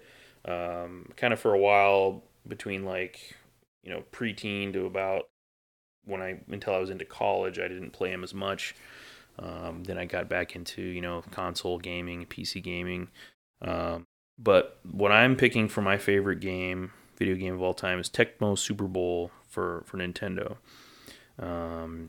Nate's a Renaissance man. I am. Josh can attest to the greatness of Tecmo Super Bowl. I certainly can. If you get yourself a good emulator and get that bad boy from the Nintendo Entertainment System, because I just there's a healthy modding community with that. Where there's people that they have tournaments, like Tecmo Super Bowl tournaments, like at a bar. Like there's one in Lincoln. It's really happens. And I would play. I'm going to put this out here. I would play fantasy football based on a group of people playing Tecmo Super Bowl. That's a good idea. That just I like just have like people like play the games and you draft a roster based on what the teams are going to play. Yeah, I would do it 100%. Now, people have to play every single game, or can we just sim so we can get the stats? Do the game let you sim games? Yeah. Does it? I couldn't remember if it did or not. You just don't control any of the team. They just go. I would do both.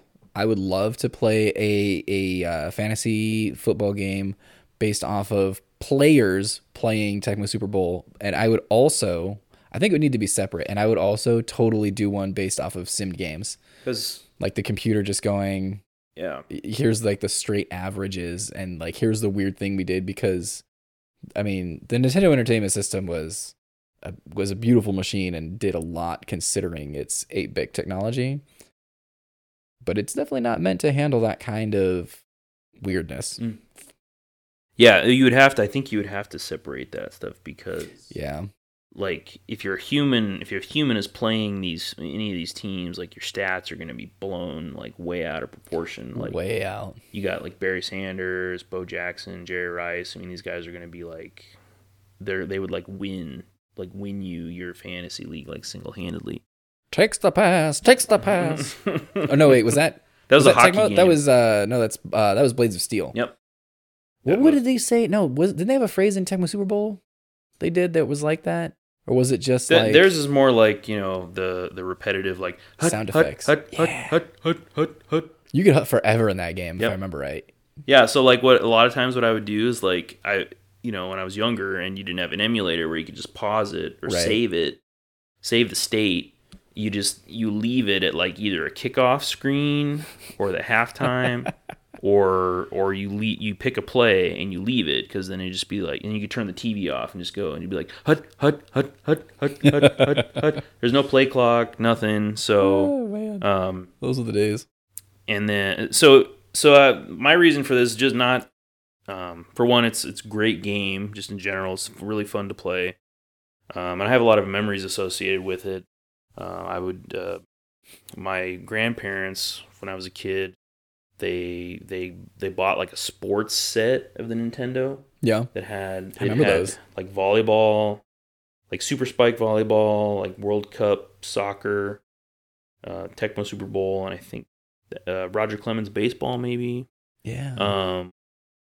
But my cousins and I would, or the boy cousins anyway, we didn't let the girls play, or they didn't want to play. I don't know. We would play that game like deep into the late into the night, Thanksgiving, Christmas, when we were all together, and it was so there's a lot of nostalgia memories with that. But I mean, this is a game that I can pick up and play now, just like I played back then. It's a great game. Yeah, it really is. I've played it. I'm not like we've established, I'm not really a big sports guy, but like Tecmo Super Bowl, I play that. My cousin Ryan, also not a sports guy, but he loved playing this game because it's just. Yeah, you don't have to like football. Like you just figure out how it works, and you're just like, hey, and you go, be good. So yeah. Josh, your absolute undisputed number one video game is the Metal Gear franchise. And if I had to pick one, because I know you're gonna ask, if you haven't played the Metal Gear Solid games, in my opinion, Metal Gear Solid is what has prompted me to buy like new consoles. So the only reason I have a PlayStation 3 was to play Metal Gear 4, and then Metal Gear 5. Okay. And since the creative behind it is not working for the company anymore, I probably won't play. If they make another one, I probably won't play that next one. Like it's too good. I got hooked. Back in the old days, they would send out demo discs with magazines, and sometimes you could get them in other ways too. So I had a friend who had a demo disc, and it had the first very snippet section of Metal Gear Solid for the original PlayStation. And I played that disc until it died. Wow. Like I played it and played it and Wore played it it and out. played it and played it and played it and played it. And finally my friend was like, "Do you want to borrow the game?" And I was like, "Dude, you have the game?" And yeah, so I got that and just played the heck out of it.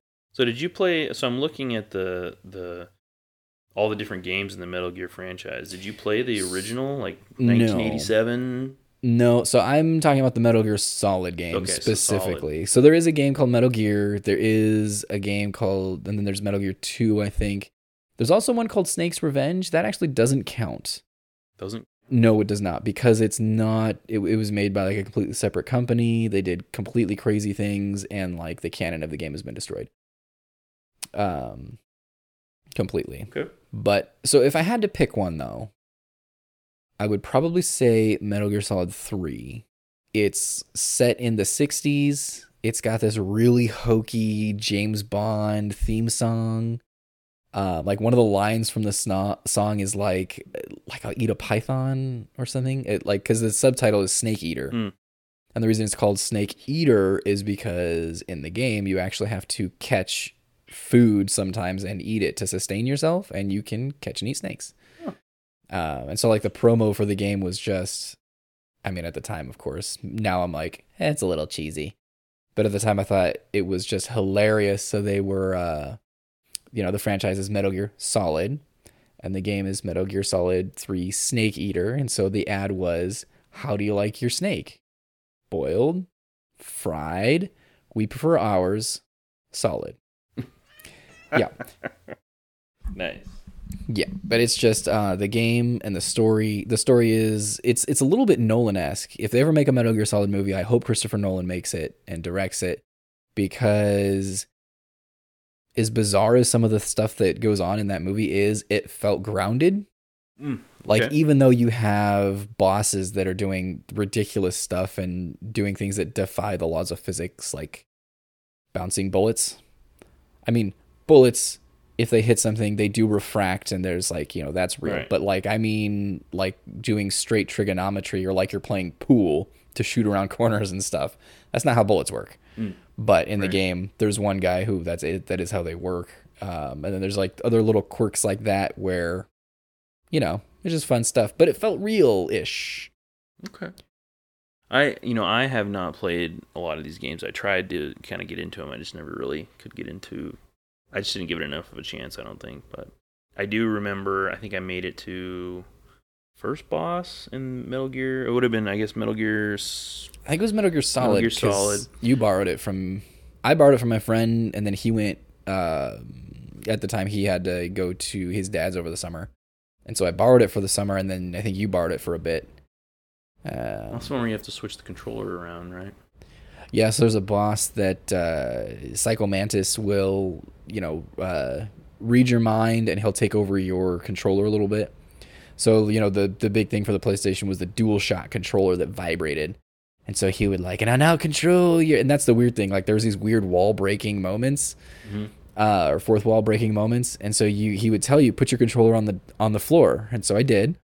And then he goes, and now I'll move it with my mind. And he just made it vibrate really hard. And then if you wanted to he would prevent you from using your gun or something like that. So you have to switch your controller port from controller port 1 to 2, because there were no wireless controllers at that time. Or he would read your mind, and by that he meant he would look at your memory card and look for other Konami games like Castlevania, and he would then tell you about your progress in those games. And so if you pulled out your memory card while he was doing that, then he would be like, I see you're very cautious around traps. That's a real just unique thing to do with a game. It's just it's really creative, and it's just Yeah. just doing something that you don't expect or that people hadn't seen. I think what else really set it apart is that you could choose your own style of playing. And it got more progressively choose your own style of playing as you went. So if you wanted to treat it like a run and gun, you could do that. Like, you could run around and just kill everybody.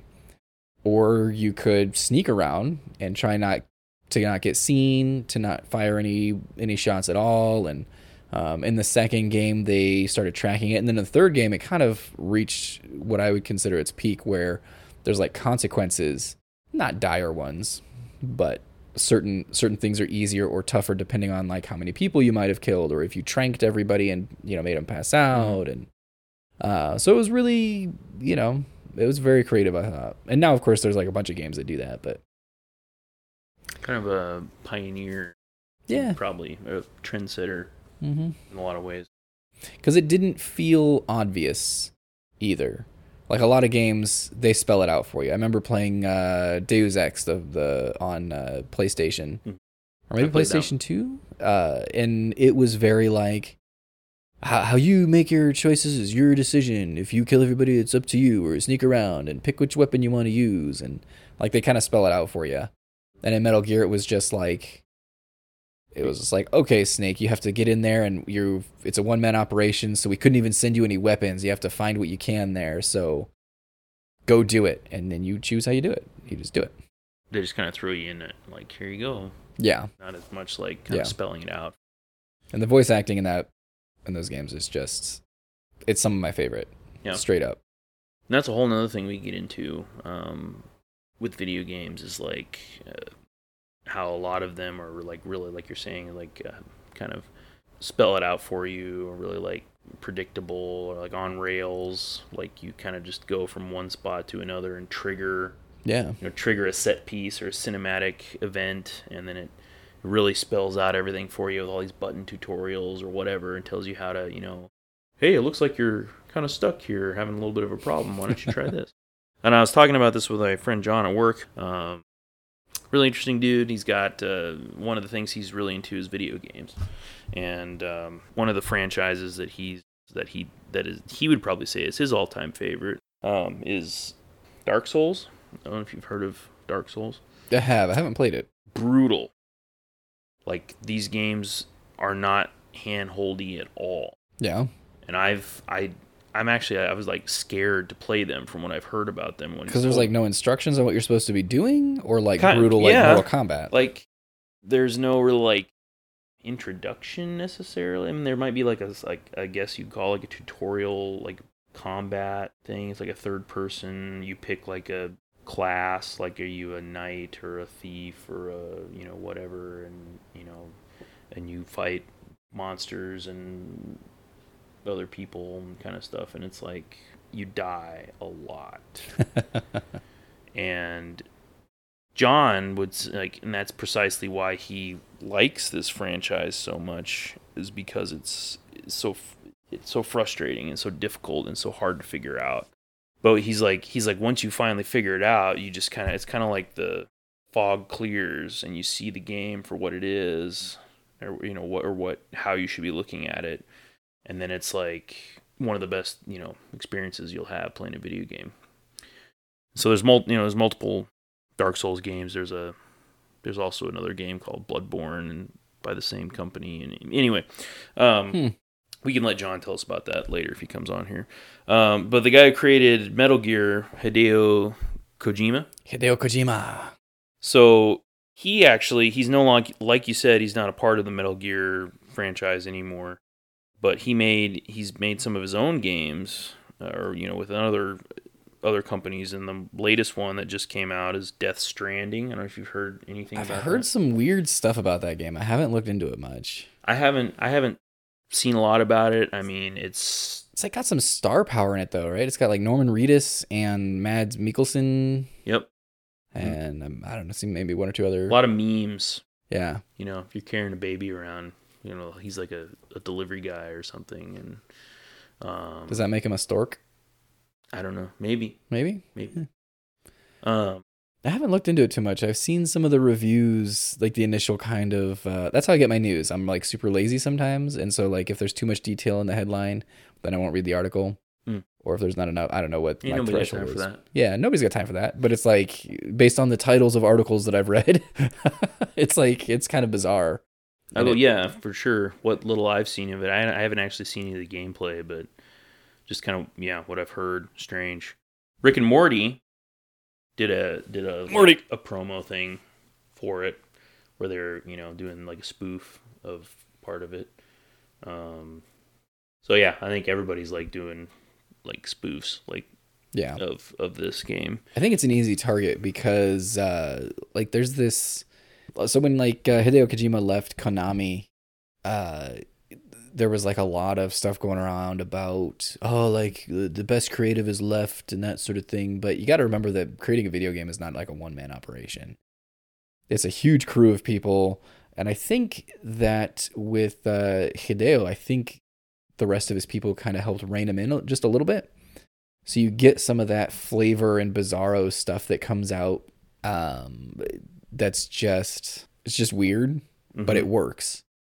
In Metal Gear Solid 3, there's a guy who will attack you with bees. Huh.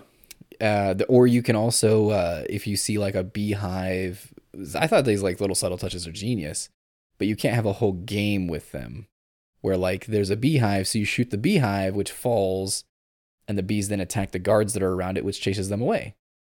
But like you can't do a whole game that way. You know what I mean? Like that'd be really tough to do. Or you get old. Yeah, get old really fast. What weird thing? Or like a guy who will hold bullets between his fingers as he makes a fist, like they're brass knuckles. So when he punches you, they go off. Like it's kind of cool in like a super boss sort of way. Yeah. But it doesn't work to have a whole game where everybody does that and still expect to be taken seriously. Yeah, like I haven't heard a lot about Death Stranding. I think some reviews for it have been good. Others are kind of middling, but I haven't read a lot about it. But yeah, Kojima, that's like him. I think that's kind of what you're alluding to. Like that's him. That's him unleashed. Kind of make whatever exactly the game that he wants to make. When it's your company, like nobody can be like, well, I don't think we should do this, because he'd be like, well, but why? You get out. I don't know if he's like that, but yeah. All right. So now our final quick hit, which hasn't really been that quick, I guess. So now moving on to music. Favorite album. Again, this is hard. This is a hard thing to just pick one, but I think again another nostalgia one is that I picked for my favorite was Blues Travelers 4. And I got that when I was really young. It was, and I got it on tape initially. Yeah. It was clear tape, the cool clear plastic. Well, yeah, it had to be a cool tape. Yeah, it wasn't like one of those white plastic ones. I guess I don't know if like those are probably like homemade ones you'd get. Like, give me a pack of like 30 white cassette tapes. You could get them either way, actually. Okay. Like when you bought your own cassettes, you could get them in clear or the white or black. Black. I mean, there's all kinds of stuff. Yeah. So this one, it was one of my first like non-Christian or non-religious, like or overtly religious. I don't know, the Blues Traveler, sings about religion a lot, They do, but I've never heard them and been like, I had a spiritual moment. Yeah, so it's maybe you guys have. I don't know. It's not a stereotypical, in that they're not. And I certainly don't present it that way. Anyway, I'm rambling. So one of my first non-Christian albums, which was kind of a big deal for me. So, and it's a great album. Just Look Around's guitar solo is probably like my favorite part of the album. I guess you could say I have a thing for guitar solos. I don't know who doesn't have a thing for guitar solos. Without the guitar solo, would you still like Top Gun? I'm not sure you would. It's a good question. Should try it. Like just like mute it when the music's on and then see if I still want to watch the movie. I don't know. Put like a harmonica solo in there instead. Yeah. Or have someone like making it with their mouth, like like, yep, that's the same. I like it. Could be. Brian, I need you to do that for us. Yep. Brian's like a musical genius, as far as I'm concerned. So, but yeah, so that's I would pick that for my favorite, kind of the nostalgia, and it's just a great album. Josh, your favorite? So I actually do have a solitary answer for this one. Okay. No like genre, nothing like that. So mine, also like you, it's kind of like that first musical foray where it's like your own choice. And that's the Simon & Garfunkel Live in Central Park, like greatest hits cassette tape. Also clear. Very good.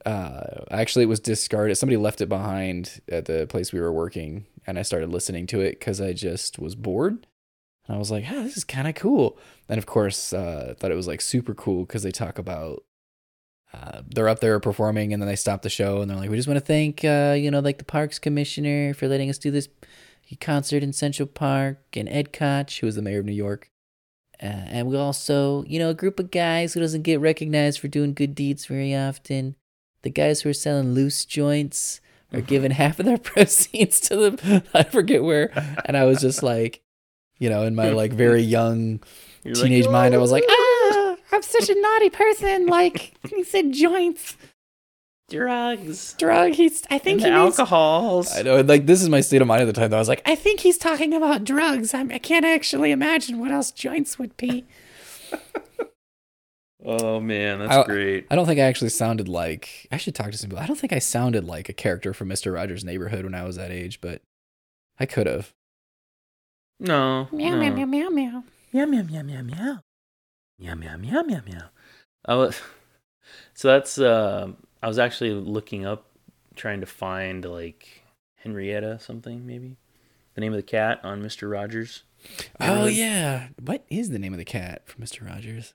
I was looking this up earlier because I was trying to find the perfect GIF. GIF? Did you mean GIF? GIF? Biopic? So I was trying. We were going off the rails in our group chat at work, and we were making like Super Troopers jokes about like meow, like right meow. And then I was like, I swear. Then I started thinking, I'm like meow meow meow meow meow meow meow. So I'm like, that's Mr. Rogers, and it's Henrietta. It was Henrietta Pussycat. Henrietta Pussycat. And I actually watched a clip of Henrietta talking to whoever one of the main female characters in Mr. Rogers. Sure. The human, not a puppet. Yeah. But I'm like, and then I realized, I'm like, Henrietta sounds a lot like Mr. Rogers. It is. It's because it's Mr. Rogers. Yeah. It's Fred. Well, So like other than the town of Make Believe, which kind of doesn't count, did you know that Mr. Rogers only had one other acting credit to his name besides being himself on Mr. Rogers' Neighborhood? No, I didn't know that. Yep. What's that?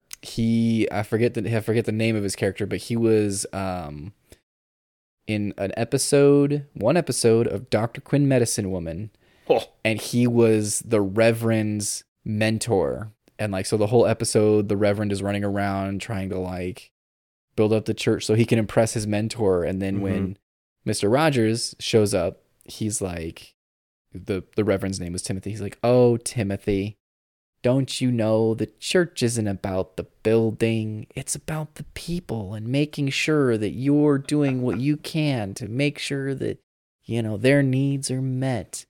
I'm so proud of you, Timothy, because you learned a lesson today. I don't know, something like that. And it was fantastic because it was like, he had a different name, but he was still Mr. Rogers. I mean, yeah, that's like the perfect role for him. It was. And Dr. Quinn. Oh, yeah. Did your wife watch that show? Dude, I watched that show. Okay, my kids watch that show. I watched that show. We have every season. I watched it back in the day. I remember I would watch it like when it was on like new episodes on TV. We own this like every season. Okay, how many seasons? And the movies, 6, maybe 7, and then there's like 3 like made for TV movies. Also, the village that they used was like an actual it wasn't an actual place, but they did set up buildings that only recently were burned down in some like crazy fire in the last couple of years. Yeah. Okay. So you used to be able to visit the Dr. Quinn village. For those of you who don't know, Dr. Quinn was set in like the wild. Oh yeah, man. Like you know what? Look it up on Reddit. Yep. Or Wikipedia or wherever. Yeah. Wherever you get your internet info from. Research. I just it's a nice thing to have in your back pocket because sometimes when people complain about like gender equality, I'm like, yeah, but what about Dr. Quinn? Medicine woman. She was doing a hell of a lot more than cooking and birthing babies. Mm-hmm. her own babies, having babies. Right. I mean, as a doctor, I'm sure she It's- delivered quite a few babies. So that show came out late 80s, early 90s. Yeah, you know. So there's definitely some things in there that as you watch it, it's like a little dated. But it's dated in like a vintage kind of classic way. And it's really good. So it touches a lot on issues at the times, you know. The people in Colorado Springs in the Wild West had a really hard time accepting a female doctor. So like in the show, she's a medicine woman, aka a doctor, and there was only like a small handful of female doctors at that time. And a lot of times they weren't considered real doctors because they had to go to a special school to get their doctorate, which actually is like rooted in the way things were. But they do a lot to talk about like how the Native Americans were treated, and how like they don't blush away necessarily from showing that some Native American tribes were super savage and aggressive, but they kind of also took the side of them anyways, and were like we kind of provoked them. And then there was other tribes where they were like super peaceful and they just wanted to like get along with people. So anyway, it's like a great family friendly show. Yeah, so I'm like thinking of that one, and then like her love interest, boyfriend, husband, Joe Lando. This is the actor's name. Sully. His character, he was a Native American. Was he a Native American guy or no? He's a white dude who served in the. So this is post Civil War. So gross. So he served in the Civil War. I don't think you find that out until like. Well, anyway. So he, as the show starts, all you really know about him is that he lives like an Indian, Native American. And then you find out why as the show goes on and his character gets fleshed out. I think I'm a sucker for character development. Maybe that's why. Like Metal Gear Solid, you're developing the characters a lot, all of them, and it's kind of crazy. Like the villain, even the villains that are like throwaway villains, still have like development, and you almost are like bummed that they're gone. And then Dr. Quinn does a really great job of developing Dr. Quinn's character, developing the townspeople's character as they adjust to having a female doctor and that sort of thing. And then you find out about Sully. Anyway, it's great, man. I don't know how we got talking about Dr. Quinn, Medicine Woman, but man, it's so great. That's like classic TV. Think of that show. Another one I thought of immediately was Touched by an Angel. Oh, jeez. I used to watch that show. Those two kind of go hand in hand. Or but Touched by an Angel is like really like it was late 90s, right? Early aughts? The mid to late 90s, I think. Yeah. But that one was just like over the top. What was like it was like they were trying to remake Michael Landon's Highway to Heaven show. Did you ever watch that? Maybe when I was younger. Oh, I remember man. my dad watched it. Michael Landon with his like long hair and tight jeans. Mm-hmm. He was like an angel trying to work his way back up to heaven and do like missions for God or something. It was kind of a bizarre premise for a TV show, but yeah, I don't remember a lot from Touched by an Angel. I just remember like I can't even remember the name of the actress that was the main character. But yeah, I remember watching that show. I mean, that's also family friendly. Yeah. Roma Downey as Monica, aka the Angel. Yes. Roma Downey. Very, Justin Timberlake was in that show. Toby Keith? Wow. Justin Timberlake was in there as a street performer. Good grief. Wow. I remember one episode I remember was the premise is kind of coming back to me a little bit. Like she's an angel, but she would be like undercover or something, I think, like playing like a role, like she could be like a cashier at a store or something. I think, and she like would that, she would kind of help people who had a problem. So like, I think like the one episode I remember is there was a dad. It was like about spanking your kids, and so this dad was like a huge disciplinarian, and then like she kind of like talks to him and whatever, and then at the end of the episode he like breaks the wooden spoon was like symbolic that he's not gonna like spank his kid anymore, and Well, that's cool.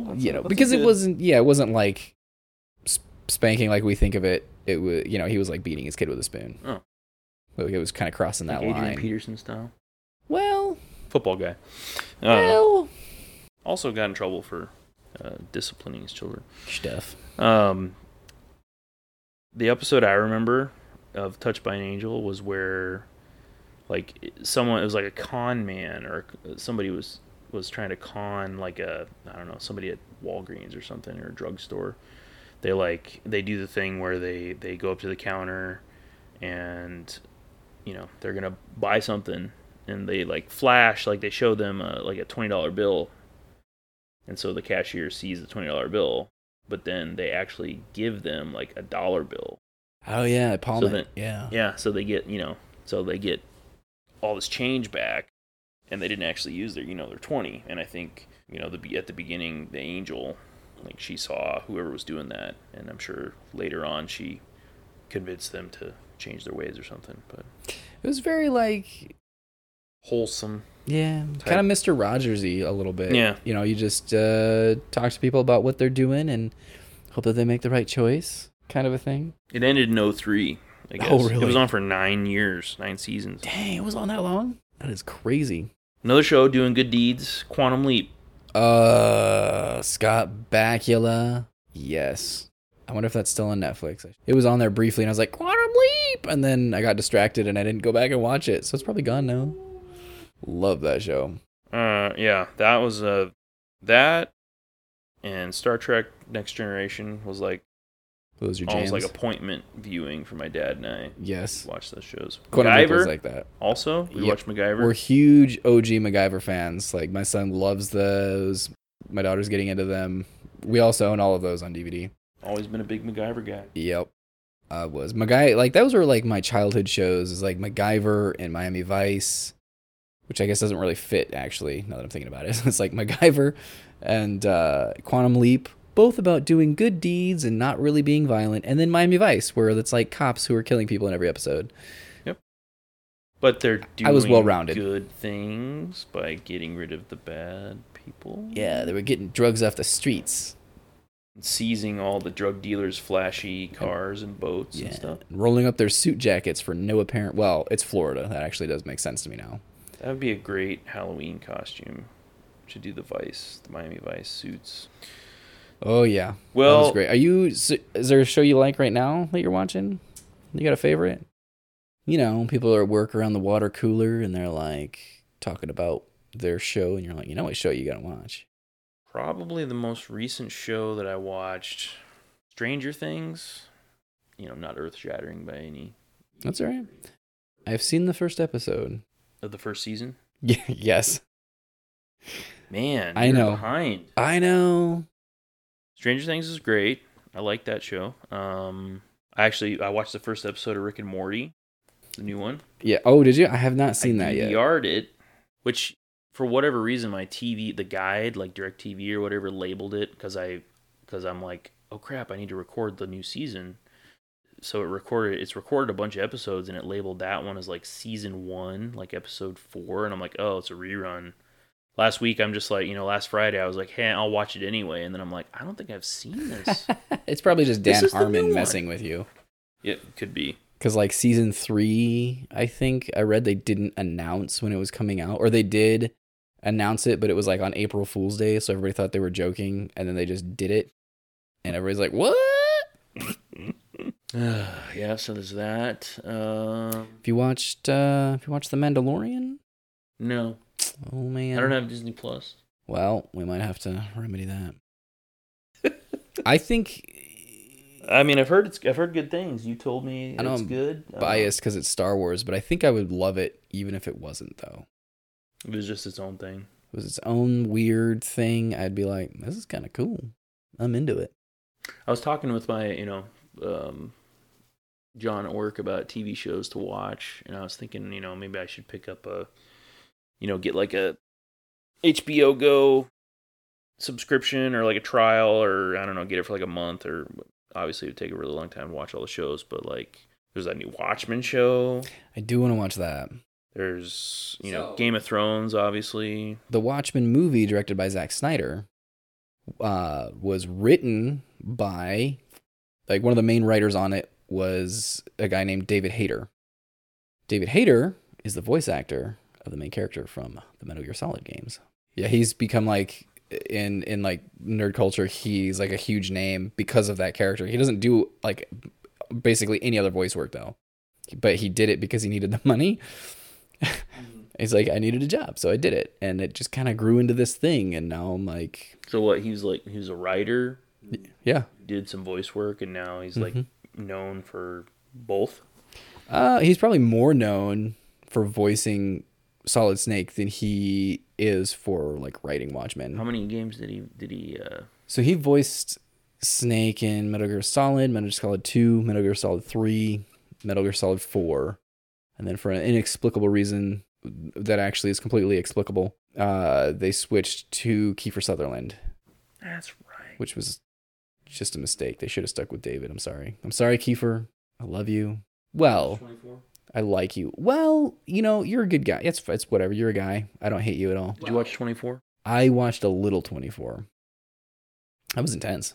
Like the little bit that I watched, I was like, this is intense. Yeah, that's the reason I think why I tried to get into it at the time. So I started they were multiple seasons into it, and I was like, I'll try it out. But I only made it through like 3 episodes, and I'm like, this is too intense. It's like all the bad things that can happen just keep happening, and this is one day, right? That's the hard thing to get your head around. The first 3 hours of the day. Yeah. So I actually didn't watch much after that. I love the concept though. It was just, that was super cool. I thought. I just no. I watched it. I watched a little bit. I enjoyed what I watched, but I just couldn't keep going. It was too much. It was too intense. I get weird about shows though, like The Office. I love the gags. I love to watch clips from the show. I love to watch memes, but like I struggle to sit down and watch the show. It makes me so uncomfortable. Yep. Which is like the big draw of it for a lot of people, but it's like I have a problem with that secondhand embarrassment, like even if it's fake, right? Just like, ugh. Like I'm at so I started watching it because I was like, I should do that, and I got to Phyllis's wedding, and like I can't get past it. I just can't keep watching it. I'm so embarrassed for Phyllis because of like what Mike's doing at her wedding that I can't watch it. Kind of like, did you watch Breaking Bad? Yeah, I almost finished it. So you probably would have seen where Skylar does the happy birthday thing. That was uncomfortable. Ted, that was awful. She's like got that baby in there still. Mr. President. Yeah, it was just ugh.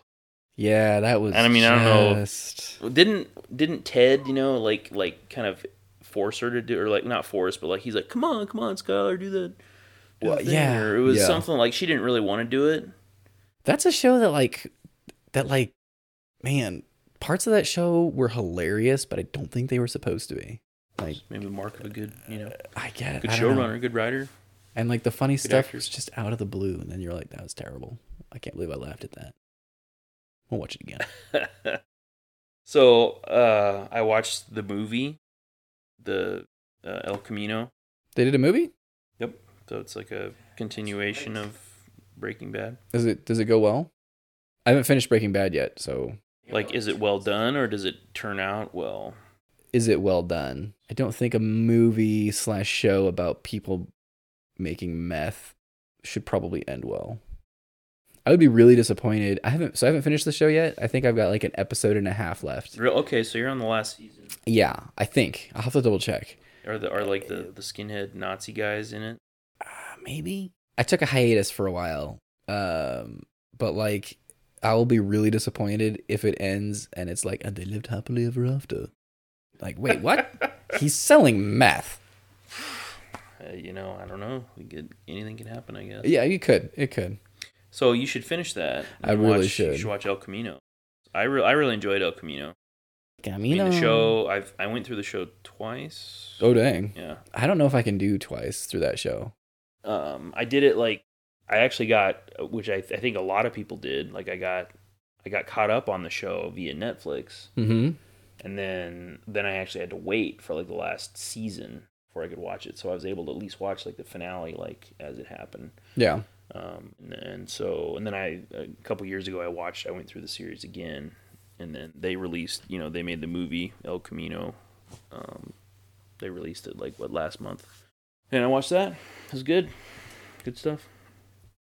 Well, let's see. It's getting late here this evening. Or as Johnny Five said, it's early.